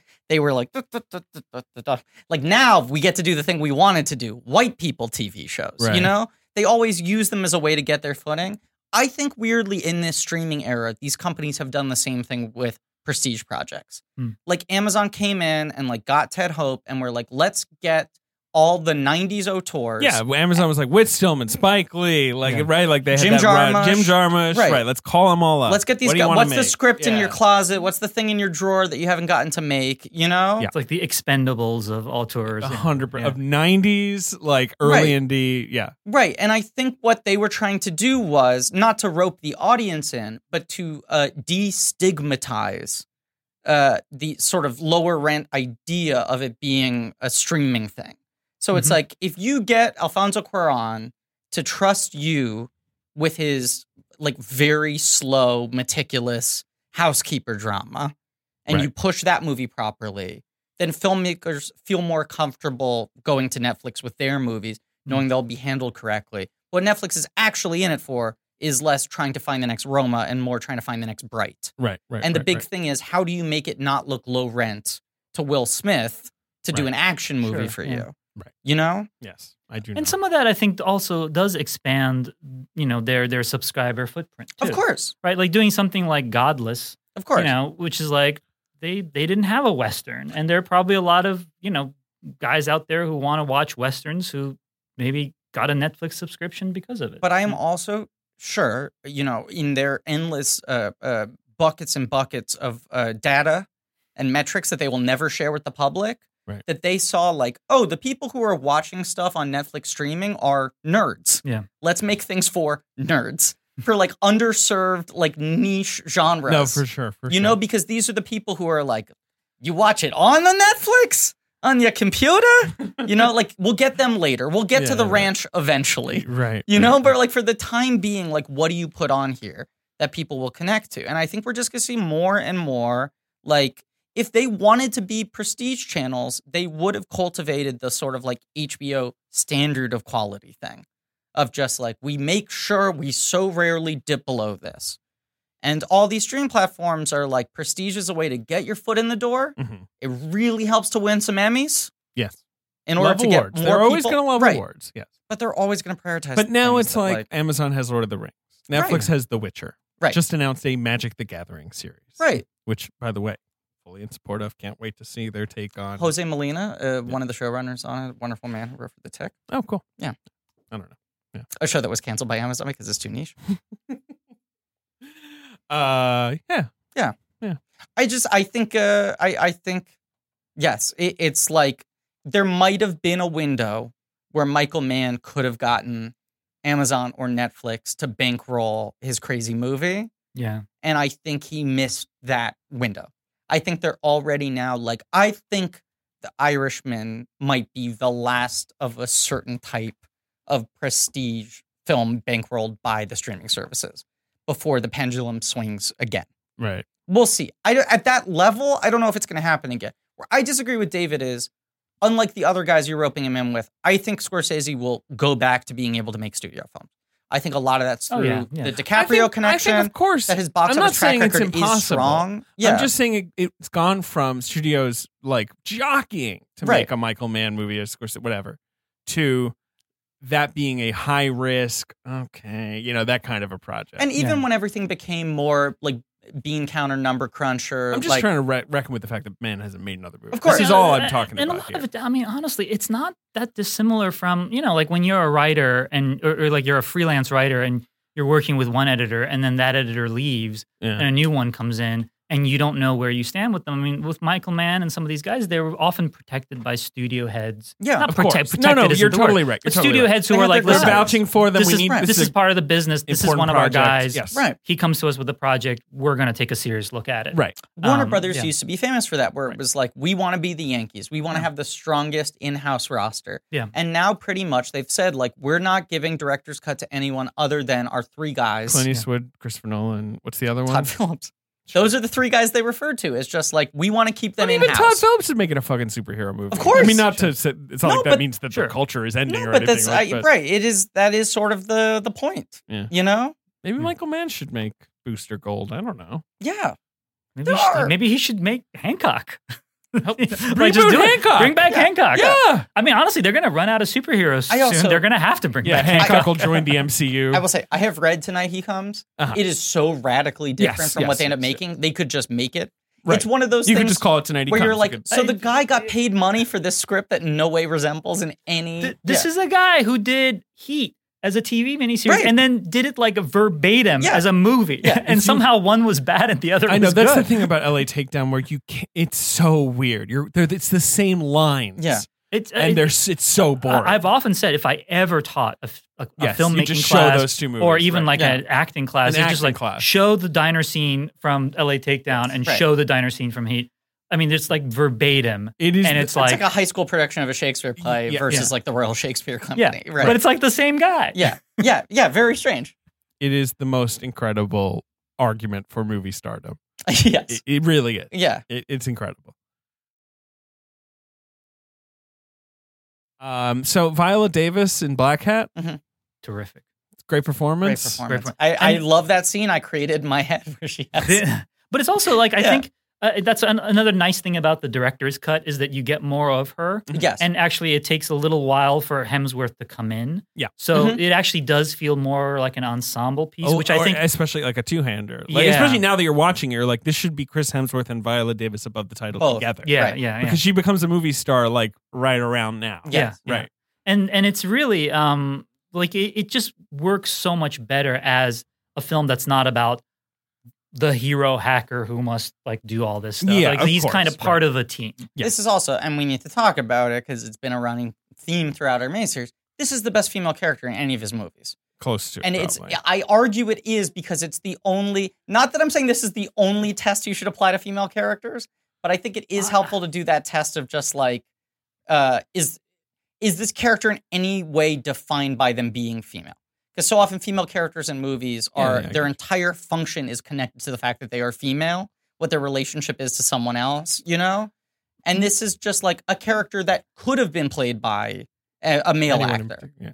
Sure, but I mean, but one could also argue that there's nothing, you know, that having a character who is defined by the fact that they're female isn't necessarily, you know, like you don't necessarily write strong women characters just by writing but characters as who could also be genderless men. characters, sure. Right? I I mean, agree. no, of No, course that's not. what I'm saying. It's not a unilateral But like, I test. think No, it's Gong not. Li's character in Miami Vice is She's- kind of she's an the other incredible argument. Like, That's I think a good she's, one. I mean, she's Yeah. a really I love. moving I mean, character. that's one of my Yes. favorite. That's a and good more, argument. more That's a good backstory, argument. more backstory, Sure. by the way, than anyone else in that movie. Yes. you know. Yeah. And we haven't recorded that episode yet. That's the Right. only reason I feel Okay. like she's not pinging for you. That's the only episode we haven't recorded. That is yet. probably the fact. Yeah. I'm trying to, but yeah, I mean, certainly. Also, Viola is just So as she good. is in almost any movie, such Yeah. a talent that Oh like, yeah. you can give her a very thinly written role. Right. Not that this is per se, but Yeah. like, you know, and she can bring a ton to it. We've talked about this before, I think, but that she says in interviews that her like acting model is a cat. Right. Like she likes watching cats a lot, Hmm. and she's like, cat behavior is so fascinating. If you watch a cat and you can't figure out what they're thinking, and you can't figure out when they're going to pounce and when they're going to recoil and all of that, Right. that she's like, no human being will ever be more interesting to watch than any random cat. But my goal is to try to get as close as I can. Yeah. And so many of the scenes in this where like she's in an office with John Ortiz and it's her glances and her blinks and you're just going like, what the fuck is this woman thinking? Yeah. I did think like this is like watching a cat.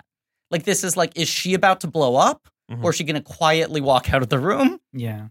Who And else? her death scene is one of the probably the best like moment in this movie. It's very that effective. whole sequence, and it Yeah. falls at a perfect point in the movie, and it does feel like kind of like what's the like all like a good all is lost moment. yeah, but also like just man's intent of trying to like get in his characters' heads, Yeah. and you see that little like that tower that just kind of fades out in the fog, and it's like you're like, this is the last thing this woman's ever gonna see. You know, like it's really, really just like sends shivers up your spine. That's profound. Yeah. Oh, I mean, this movie, the deaths are all so sort of abrupt like that. Like even the final triumphant screwdriver stabbings, They're meaningless in that sort of way that he's obsessed with, where it's like death is such a brutal act and then that affects the people around them so much, but the physical act of violence upon you that kills you is so sort of abrupt and weird. And then the black hat guy, Sadak, whatever his name,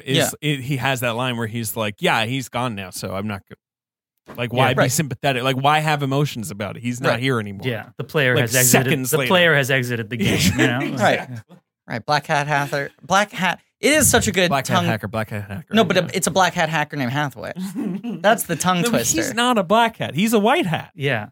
I guess they he call was him a black hat at the beginning. He because kind of becomes the thing white. he was arrested for. I think was a little black hat. Yeah. But they don't. I think it was the trailer, right, where they say the actual words "black hat hacker" named Hathaway. which they don't in the movie. They don't in the movie. No. Right. I think that was a moment where people were laughing at the trailer Yeah.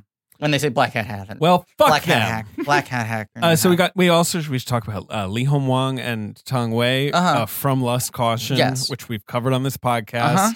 They were lovers there. Yes. They are Brother and brother sister here. Yeah. Tong Wei's pretty great. I agree. Yeah. I think she falls a little bit prey to just I sense in her that thing that happens where it's just like her facility with English. She speaks well in this movie, but you can kind of tell that she's uncomfortable. Sure. You know? Yeah. I think the scenes where she is speaking her native language, she is so much more sort of arresting. She's so just good in her sort of physical Lust presence. Caution. Right. And in Less Caution. That some of the English language scenes in this movie, I just see the trepidation of someone who's like, I hope I'm getting this right. You know? Yeah. But she is very good in it. And he's very good too. We already shouted out Holt McElhaney. Yeah. Can't wait for season 2 of Mindhunter. Where is that? Bring me that. That seems to be En route, yes. No. From what I hear, it's like a Fincher thing. I mean, the studio stopped working with Fincher as well, and he moved over to TV. He set up 3 HBO projects. They shut all of them down. Yeah. 2 of them were already filming because he was too difficult. And apparently, Mindhunter has just been very, very slow coming back together. Yeah. But I also like, I have actor friends who have worked on Mindhunter who are like, it's the fucking best. Right. Because he's there the whole time. And he's there the whole time, and you get to spend like 4 days working on 2 lines. And then the opposite of that is Soderbergh, where they're like, it's great, you do 27 pages in 2 hours. I feel like actors want one or the other. Yeah. The middle is what they don't want. when I talked to Soderbergh about High Flying Bird, he couldn't stop emphasizing how fast the iPhone makes everything. Yeah. Like he's like, you set up so quickly, Right. it's great. And then you just walk over there and you set up again. And I'm in the van going back from set, and I'm editing the footage. Right. By that night, I've already put it into the timeline. No, I have heard from people who are supposed to be in the next season of Mindhunter that were like, I've been like on hold for 6 months. Right. Presumably, I'm going to film it sometime. I don't know when we're starting. I'm not allowed to Insane. work. I'm supposed to be in it. Weird industry. Weird industry. Weird industry. So you were at the BAM screening of the director's cut. I was. When First was time he that? showed it. Yes. Yeah. Is that like a couple years later? Like, is that 2017? It's 2016, February 2016. Okay, so it's like a basically year like, later. Yeah. yeah, you're right. Yeah. It's A year 1 later. year later. And he said at the time that he wasn't done. Of course. Like he hinted that he was still going to be editing, but at the Yeah. same time, the film was I think kind of out of his hands, Okay. even though he had Final Cut and Sure. everything, but he doesn't own the movie. Mhm. And I think that was actually kind of a big deal. Does Like Legendary it's own the movie? Legendary's Right. movie. Because I remember asking him something like, I said, "Oh, will the director's cut be Available for released or purchase. whatever?" Yeah. And he said it's really Legendary's call. And I think I even asked him, like backstage about like, is there ever going to be like a soundtrack Right. album Yeah. release for Black Hat? And he was like, it's really not up to me at all. It's very weird how persistent the director's cut has been in terms of popping up every like 6 to 8 months Oh, in yeah. different places without ever being like consistently available anywhere. No, That's it's only very strange. available watching on like fucking FX with commercial breaks now, you know? Or that it was on TNT. Yes. You can't rent it anywhere. No. They've never released it digitally. Yeah. Yeah. I had assumed that why we had not gotten a physical release or whatever is because he was still tinkering. But maybe it's also just an unprofitable proposition. You also go into digital age. Isn't it just like pushing a button? I agree. I don't fucking know. This is but that's what they've done. Is that they FX has been but this is a movie whose star is Australian. Yes, but its Australian release was scrapped after its opening weekend because it just did so poorly. Its Chinese release was scrapped. Right. Yeah. And like half the movie, you look at it, it's like, this was designed to be released in China. It's insane that this movie never came out in China. That's crazy. Or it came out in Hong Kong, but not in China. Yeah. It's not like it made any money. Right. They just completely abandoned this. Yeah. It did come out in the United Kingdom. It had some international release, but not in. It didn't come out in China. But we've been grabbing on this the whole miniseries. It's crazy that this is his lowest grossing film, unadjusted, including Thief and The Keep. Yeah, really? Including like Manhunter? Yeah, including all of them. Like, adjusted for inflation, it is roundly beaten. Yeah. But even unadjusted, The Keep does more theatrically than this does. No, The Keep is the one that does. Oh, really? The Keep is 4.2 unadjusted. Okay. But it beats it adjusted. Right. Thief is like 8? Thief made 11. Wow. Yeah. Which adjusted is 37. Thief played. And this opens to number 11 and makes 7 in total. 8. Okay. Yeah. Gotta give him some credit. No. Worldwide or domestic? Domestic 8, worldwide 19. Okay. Not good. That is just... It cost 70. Yeah. Cost 7? I thought it cost a little more. It may have I feel like that's more. Legendary's reported number. It's not like it looks like an incredibly expensive movie, but it was filmed in all sorts of places. Right. It has some of those locations, like that shot in Malaysia of the tin mines or what, is incredible. Like, what's that place? Like, tell me more. Legendary says they lost $90 million on it. The soundtrack thing is also interesting because it's 2 credit people. It's Harry Gregson Williams and Atticus Ross. Right, who worked with Trent Reznor on his scores. And Harry Gregson Williams was upset. Both of them have said that they don't recognize any of their compositions in the movie. Half the score is the score from Elysium. Right. Which is amazing. Like, yes, I know. But just to imagine that was like he used that as a temp track. Thin Red Line score and stuff. Like, I think he uses things as temp tracks and then gets so committed to them that he's just like, just license it. Yeah, right. But they were like, we don't hear any of our score in this movie. We don't stand by this. It's a weird score. And Michael Mann's response was like, if you want people to hear your music, be a fucking recording artist. Like, he had some public statement that was like, if you're a composer, you hand me the thing and I'll do whatever the fuck I want with it. You goddamn egg. That is my impression of Michael Mann. You dumb egg. You dumb egg. Get out of my face, Hemsworth. So let's look at this box office weekend.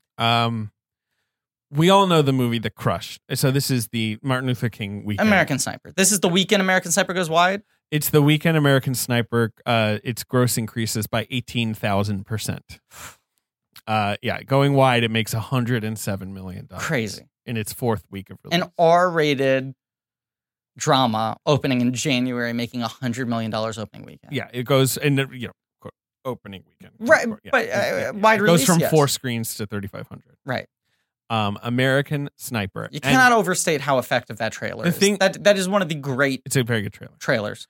Like Black Hat should probably not be opening on Martin Luther King weekend anyway. Agreed. But no one knew. No one knew American Sniper was going to obviously eat its lunch with be the highest grossing film of that year. Yeah. But the other thing that doesn't make any sense is but I'm saying also I would not say that American Sniper should be opening on Martin Luther weekend either. Seemed weird. But again, quote unquote opening. Yeah. But it did. And then that's now become the time you open military valor movies. Opened right. Right. And whatchamacallit? Lone Survivor. Which made Lone Survivor was before though, right? Was before, I think. Yeah, that's 13 maybe, but that's but doesn't Patriots Day come out that time? Yeah, I think so. The classic expanded at the beginning of January thing. Yeah. Zero Dark 30. Zero Dark 30 expanded in January, and did very well. Yes, those movies all did well. Black Hat, Seeing Here opened at number 11 for $4 million. So that's an issue. It's so embarrassing to open outside of the top 10 in tough. Especially in a dead time of year. Yeah, even if you have a big movie below coming out, the 5th weekend of Night at the Museum, Secret of the Tomb. You know, like that's where it's opening. Below Right, that. Right. Below the fourth week of Unbroken. How These many movies don't exist. How I many was the Academy- only person at my screen. So you went to see it? Wow. I went to see it too. There was also some storm. I think we talked about that. Griffin, there was like a there was a big snowstorm. Because I Yeah. went to see the last screening of Black Hat with the fear that You'd be locked I in the might be theater. snowed in. I had this weird experience at Sundance because, Sundance was a little while after, right after this, Right. And I was supposed to go to a screening of, what was the Wolf Pack? I remember. Oh, sure. And I went to I got on the wrong bus or something like that. It happened. And I'd been thinking that day, I was like, I should maybe go see Black Hat because it's like the last day that it's going to be in theaters. It was clearly going to be, it was a Thursday night. And I got on the wrong, Sundance show. I actually did not get on a Sundance show. I actually You just got on a municipal bus. bus. Right. And at the point when I realized that I was going the wrong way and I was totally out of the way, I was like, oh, I got to get off this bus. I get off the bus and I am standing in front of a mall with a theater showing Black Hat. Oh, yeah. And it's Nice. but I wound up going to, should've the done publicists it. came and got me and I had to go see, the Wolfpack. Wolfpack. But I was like, this is a sign from God. Like I was here for the final show of Black Hat and I could have gone to see it, Should've but I gone. didn't. Yeah. Okay, this answer is not as good as I thought it was going to be, but I want to ask you two guys. Okay. Anyway, Sure. How many Academy Award winners appear in Night at the Museum 3: Secret of the Tomb? Winners. Winners. Jesus. I thought it was 5. Is Robin Williams in it? Correct. So that's 1. Okay. Ben Amy Stiller doesn't Amy Adams is in it, right? She's But in she has 2. not She's won. in 2. She's in and she 2, hasn't won only a an Oscar. nominee. Give me some clues here. I don't forgot know that who's in Mickey these- Rooney had never won, but he's in it. But he's only been nominated. Well, he has an honorary Oscar. Does that count? Right. Hugh Jackman, who's been nominated, didn't win. Sure. Ben Stiller. If you want to count Mickey Rooney, it's 4. There are 2 other people who have won Best Lead Actor who are in Night at the Museum 3: Secret of the Tomb. Give me a clue. Oh, well, Rami Malek. Correct. Because he plays yeah. Pharaoh or Yeah, something, yeah. right? I believe he plays King Tut. Yeah. Sure. Right. Is that possible? Yeah. He's Or kind of the main Ramses or somebody like that. character. Maybe he's Ramsey. He plays Akhman Ra. Ben is fully checked out at this point. And then I believe his father in the film.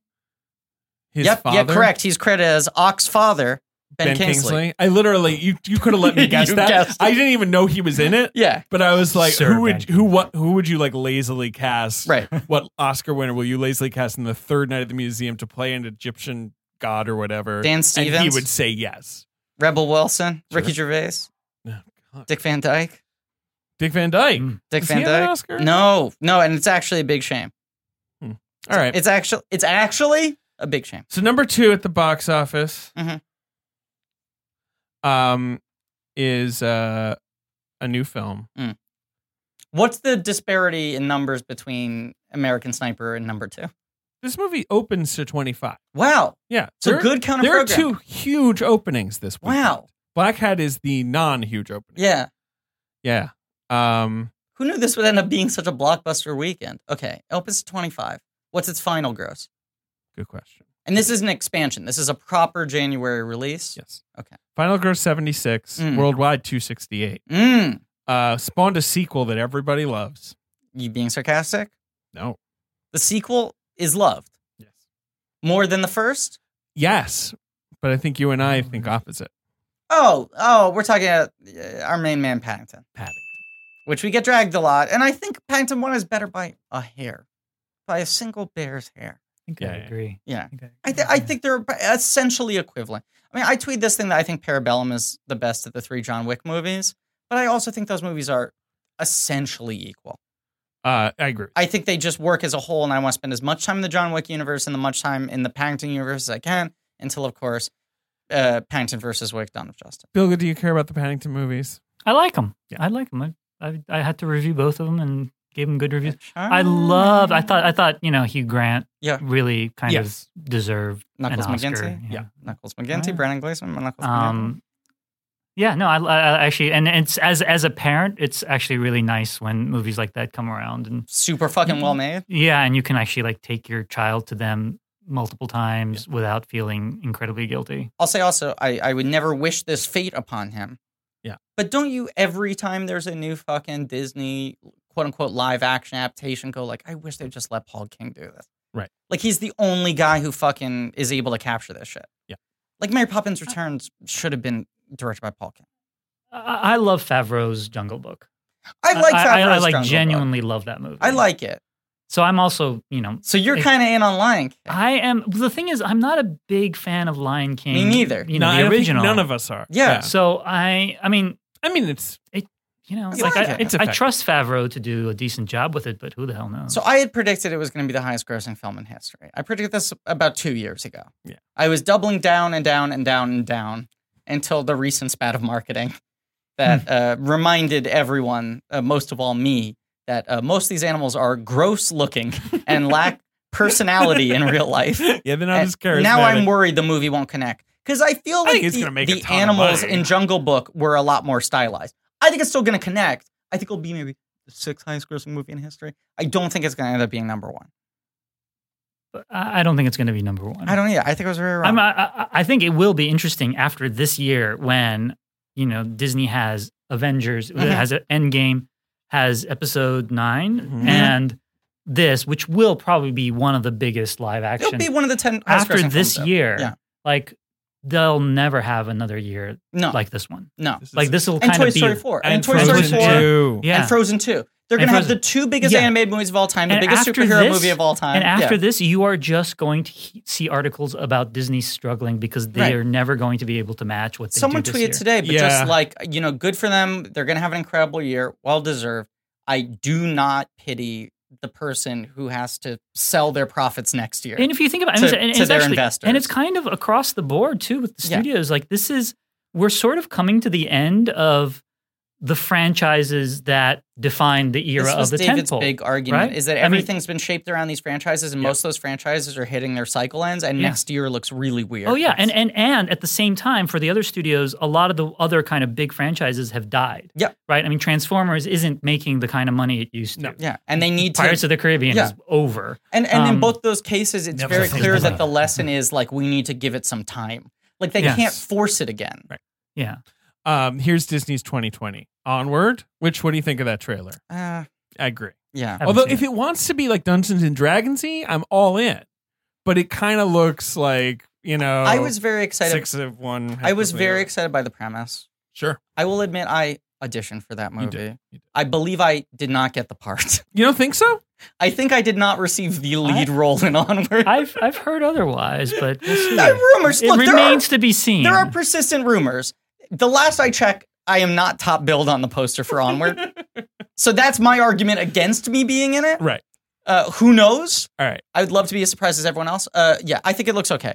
Onward, I find the premise very exciting. I hope it's just a bad trailer. which Pixar movies often are kind of. Do you know what the actual plot is? Go ahead. Go ahead. Go ahead. Are you allowed to tell us? Maybe I'm not allowed. Okay, so Okay, then, yeah, I won't say anything. Onward. Mulan. Yeah, which I am excited by the fact that Nikki Haro is directing that. Sure. I like her a lot. I like Whale Rider. Did you see McFarlane USA? No. I saw I liked I think that McFarlane. movie's McFarlane really USA. good. McFarlane USA enough. is actually like secretly kind of a great movie. I agree with this, and the fact that she did that within the Disney system, Yeah, right. makes me think like Mulan might be kind of cool. And it's I'm- got a really cool cast. I'm not opposed to Mulan. Like Yeah. Mulan is the kind of thing where I'm like, have at it. Oh, yeah. I don't have enough affection for the original where I'm like, it's a sacred cow. And this like, is the other reason don't I'm hate the kind of original. excited for Yeah. Mulan, because Mulan doesn't have that same legendary status Yeah. where they have to hit the same beats. Yeah, I think it does I for think there's a like, little- a certain quadrant. But of viewers, I was the Mulan You were age. the age, yeah. There are people who obviously love Mulan, Yeah. but I just think they're allowed a little more freedom in how they can make Agreed. more historically accurate. Yeah, also because its sources are so kind of Right. eclectic and diverse, and it's just like a bunch of different myths, kind of. I think Mulan could be cool. Yeah. Who knows? Maybe the trailer Agreed. comes out and Mulan is All right, chunky. Onward. Mulan. Mulan. Marvel 1, which I think a lot of people assume is Black Widow. Yes. Artemis Fowl, which got bumped to Memorial Day from August. Uh-huh. The Kenneth Branagh. About a child thief. Yeah, which that's a franchise if it hits, because there's like a lot of the books. There's a lot of books, Right. but who knows? Yeah. It feels a little past its, peak cultural relevancy, but go on. But you never know. I guess. Uh-huh. Untitled Pixar, whatever that is. Yeah, right. There's supposed to be 2 Pixars next year. Yeah. Jungle Cruise. Yeah. Now look, we both love John Colicera. This is my No big- idea if it's a big box office player, but like, I'm hoping. sign me up. Yeah.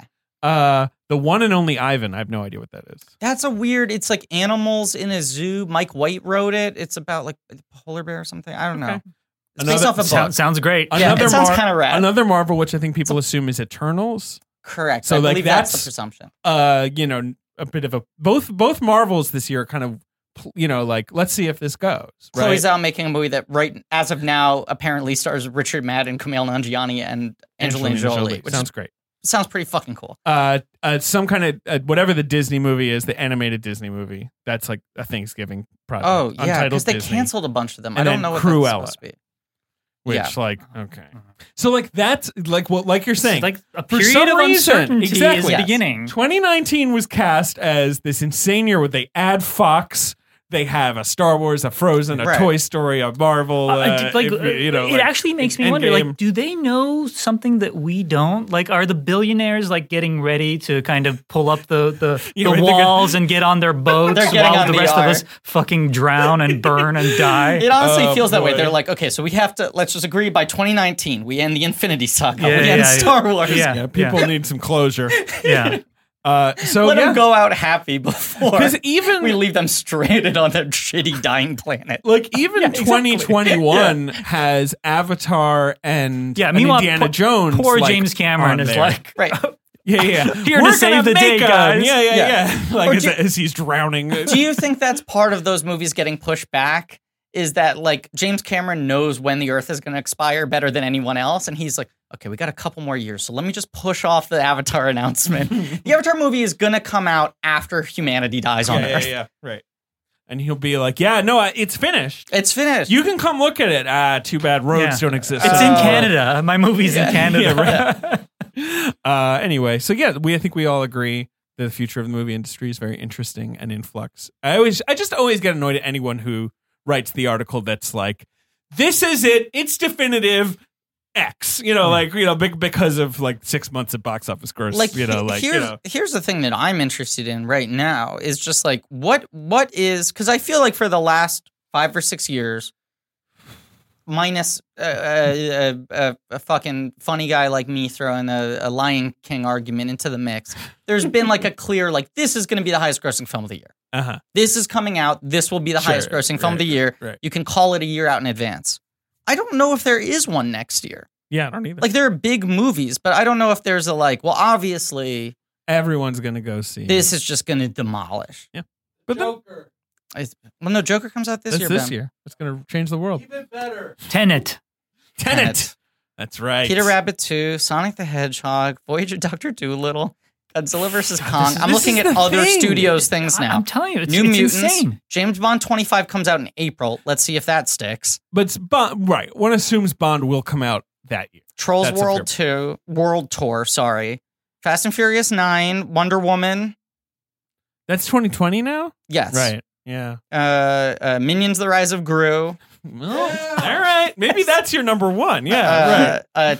Wait, is Michael Mann directing that? Yes, he is. Top Gun. This guy Gru. He's wait, what voice am I doing now? That's Yeah. not Michael You Mann. yellow fuck. You dumb egg. They do He's- look they kind of look look like dumb eggs. Ghostbusters: The Rise of Boys Again. Jesus. I mean, these are weird. Like, there's a lot of untitled blank event films. Morbius, the Jared Leto Morbius movie that everyone's been demanding. What's Venom 2? That Uh, should be 2020. Let's see. I don't know. I don't see it here on the schedule. maybe I mean, it's 2021. might be untitled Sony. It says, you know what? Here it says 2020 untitled Sony Marvel sequel. So that's probably Venom 2. yeah, what else? Unless it's Into the Spider-Verse or something like that. It could be Sure, one of Spider-Verse those. 2 or Spider-Man Junior Year, whatever. This is a weird list of like. There's so many of these When's like. Black Panther 2? That's happening, 2021. Right? Everyone, Yeah. there's like a Marvel like February 2021 that everyone assumes is Black Panther. Yeah. There's so I many assume of Feige these will like. soon do his thing where he's like, "Here it is, folks." Here, the logos of the movies that Right. have not been written or cast yet. Exactly. Untitled Universal Event Film 4. Well, that sounds really good. That might be a big one. Untitled WB Event Film 2. Yeah, what if I'm working for Deadline and I'm like, Everyone knows that Untitled Universal Event Film 4 is the safest bet of the summer. We all know this. Untitled Amblin Project. Like, what is an event film? Green Book 2. Black Hat's an event film. There's events. Yes, I do love when they just call An event film where it's like, what does that mean? It means it's not a superhero movie or animated, but like, I don't know, some shit'll happen. Well, like here, We'll blow this up is a building like or two. Untitled Universal Event Comedy. This isn't just some Untitled Universal comedy. They're calling it Right, this. that's will where be. they're like, look, Kevin Hart is choice number one. If he passes, we're gonna call Right. up, I don't like, Rebel Wilson. Yeah. Yeah. All right, Well, get off your phone. Okay. Sorry. I feel like you're getting sucked into all the Untitled events of the next 50 years. Go on. What about this one? I mean- Untitled Affirm Films Coach Project. All right.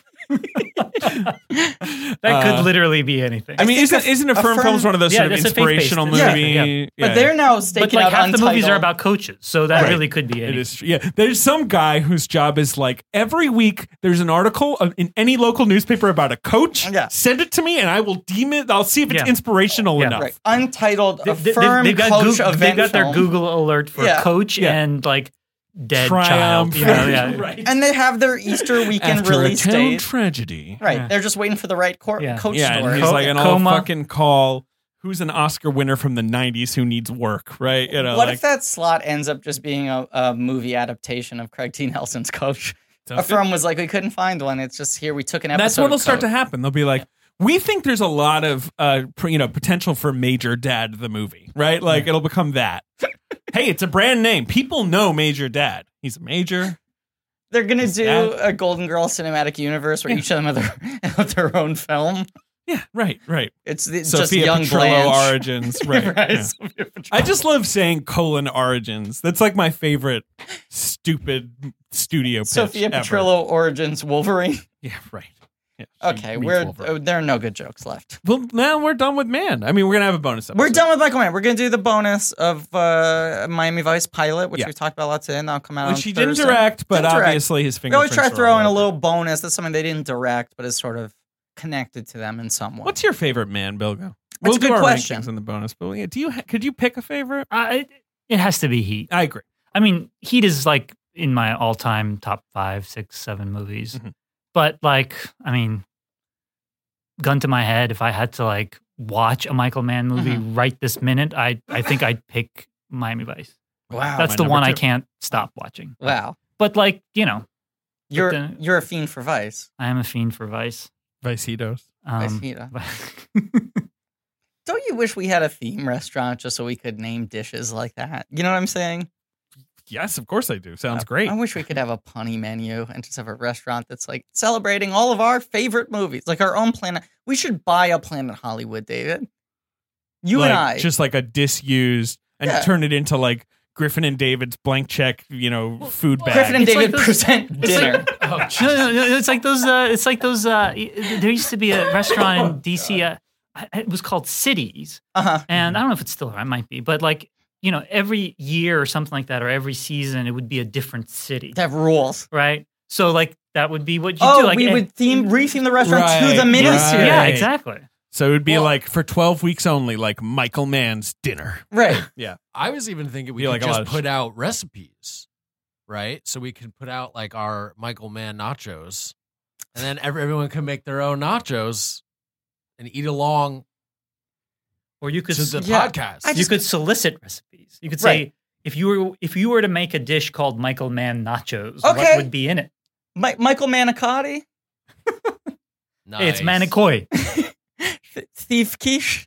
That doesn't really work. I'm trying to think of Michael others. Mann does he eat? Like, he doesn't strike me as someone who's like a gourmet. I think he owns a restaurant. Fuck. Really? I believe he owns. I could be What if wrong he about made that. a restaurant I believe movie? he owns a restaurant in Miami. He's a guy. Mm. Oh, David, Like a look it joint up. owner. Look it up right now. But he is a guy where I would believe you if you told me, like, no, he just takes spoonfuls of protein powder. Given how many like diner scenes are in his movies, Yeah. though, Yes. But like that now I want him to make a kitchen movie because that's also about like people under pressure. like barking at each Like other. his and, version of Big Night, like Yeah, people exactly. would die. Professionalism that Burnt. consumes you. Should have directed He Burnt. should have made Burnt. Burnt? Oh, he could have done Like Burnt. I could, Could've Michael done Mann Burnt. working with Bradley Cooper would probably be a blast. Bradley Bradley Cooper. Cooper is one of those only movie stars yeah. left. I feel Talk like about Bradley Cooper. obsessive occupation. The chef is like one Yes. of the most obsessed. Right, where it's like you don't have a personal life. Cooper and Not finding any DiCaprio Michael feel Mann like the restaurant two info. guys who could get Michael Mann a green light today. Mhm. Yeah. They'd have to work on it. Like it wouldn't be an easy green light. No, but I but feel no, like those 100%. two guys with the right source material and being like, I'll look over them. Yeah. I'll make sure the thing gets done on time. Right. Anyway, we're gonna put the blank check millions into buying a Planet Hollywood. Yeah. Contribute to our Patreon so that we can own a restaurant. We'll end It's up like just- Michael Clayton. It's gonna be like in an airport. Like it's gonna be in like O'Hare. Yeah. It's like a counter. You know how there was that big lawsuit where they had all the Cheers locations at airports, and there was like a robot George Wendt and a robot John Ratzenberger, and they would just sort of like talk at the bar, so you could feel like you were at Cheers. Okay. And the two of them sued, and then the people who in the restaurants were like, "No, these aren't your characters. This is just a fat, depressed man and fact-obsessed mailman." And they like won so much money in the lawsuit that Right. all of them got shut down. We should also buy those robots and retrofit them, put them in our clothes. So buy Planet Hollywoods, buy the robots from Cheers, and then it's just the two of us, and they just are playing. The box office game yeah. eternally. Yeah, so you can sit there and be like, "Oh my god, I'm there." Griffin isn't looking at his phone. Also, there's no chefs. There's no waiters. No, This thing You would can lose. you just go and it's a mess. it takes like 3 hours for This- your meal to come This out. thing we're pitching would make Black Hat look profitable. It would lose the most money in history. We'd be like in the record books, but like, oh, the worst business proposition The of all number time. one. Right. Yeah. Bilga, thank you so much for Thank being you. here. This was fun. Always a pleasure. Yes. My mom has called your previous appearance, the Dunkirk episode, the most relaxing podcast episode Oh she's ever no! listened Oh to. my god! No, it's She's good. like, he's like a very relaxing man. Yeah. It was meant purely as a compliment. She was Okay. like, I was like really stressed out. That and I is listened- funny though, considering that Dunkirk is It's one of the one most of the most stressful movies I know. ever made. nerve-wracking films Yes. ever made. No, she was like, I've listened to that episode like 10 times because I find him very relaxing. Jeez, that's nice. Wow. Yeah, so take that to the bank. I should, Add that to your I should do resume. Start with an ASMR. I was going to say, Yeah. we've had some ASMR guests, and you're one Yeah. of them. Oh, yeah. Miriam Bale is very ASMR. Yeah. Some of them, some people have very Vanderwerf, soothing I find very voices. relaxing on the mic. Yeah. Yeah. Yeah, I mean, look, maybe this is a little maybe this is a profitable venture. David's I don't know why rubbing I'm his rubbing hands my together. That's ASMR. So that's Michael Mann, and then there's no palate cleanser. in No, between, is there? we're going barreling straight into in. Miyazaki. The castle of I'm gonna fuck up the name again. Cagliostro. Yeah, that's the right. I got it's it. The Castle of Cagliostro. It's the Right. first one. Yeah, Right. Howl's Moving Podcast. I was about to say. I thought Howl's Moving Podcast was the title. Yes. So yeah, going. I don't know. I was Go gonna make some buy your funny comparison. Miyazaki DVDs. Or go find out when it's playing in theaters near you because they're playing all around the country. Or go to your local library. Go to your local library. We love libraries, and we're going to buy a library and turn it into something else, too. We're going to lose all our money.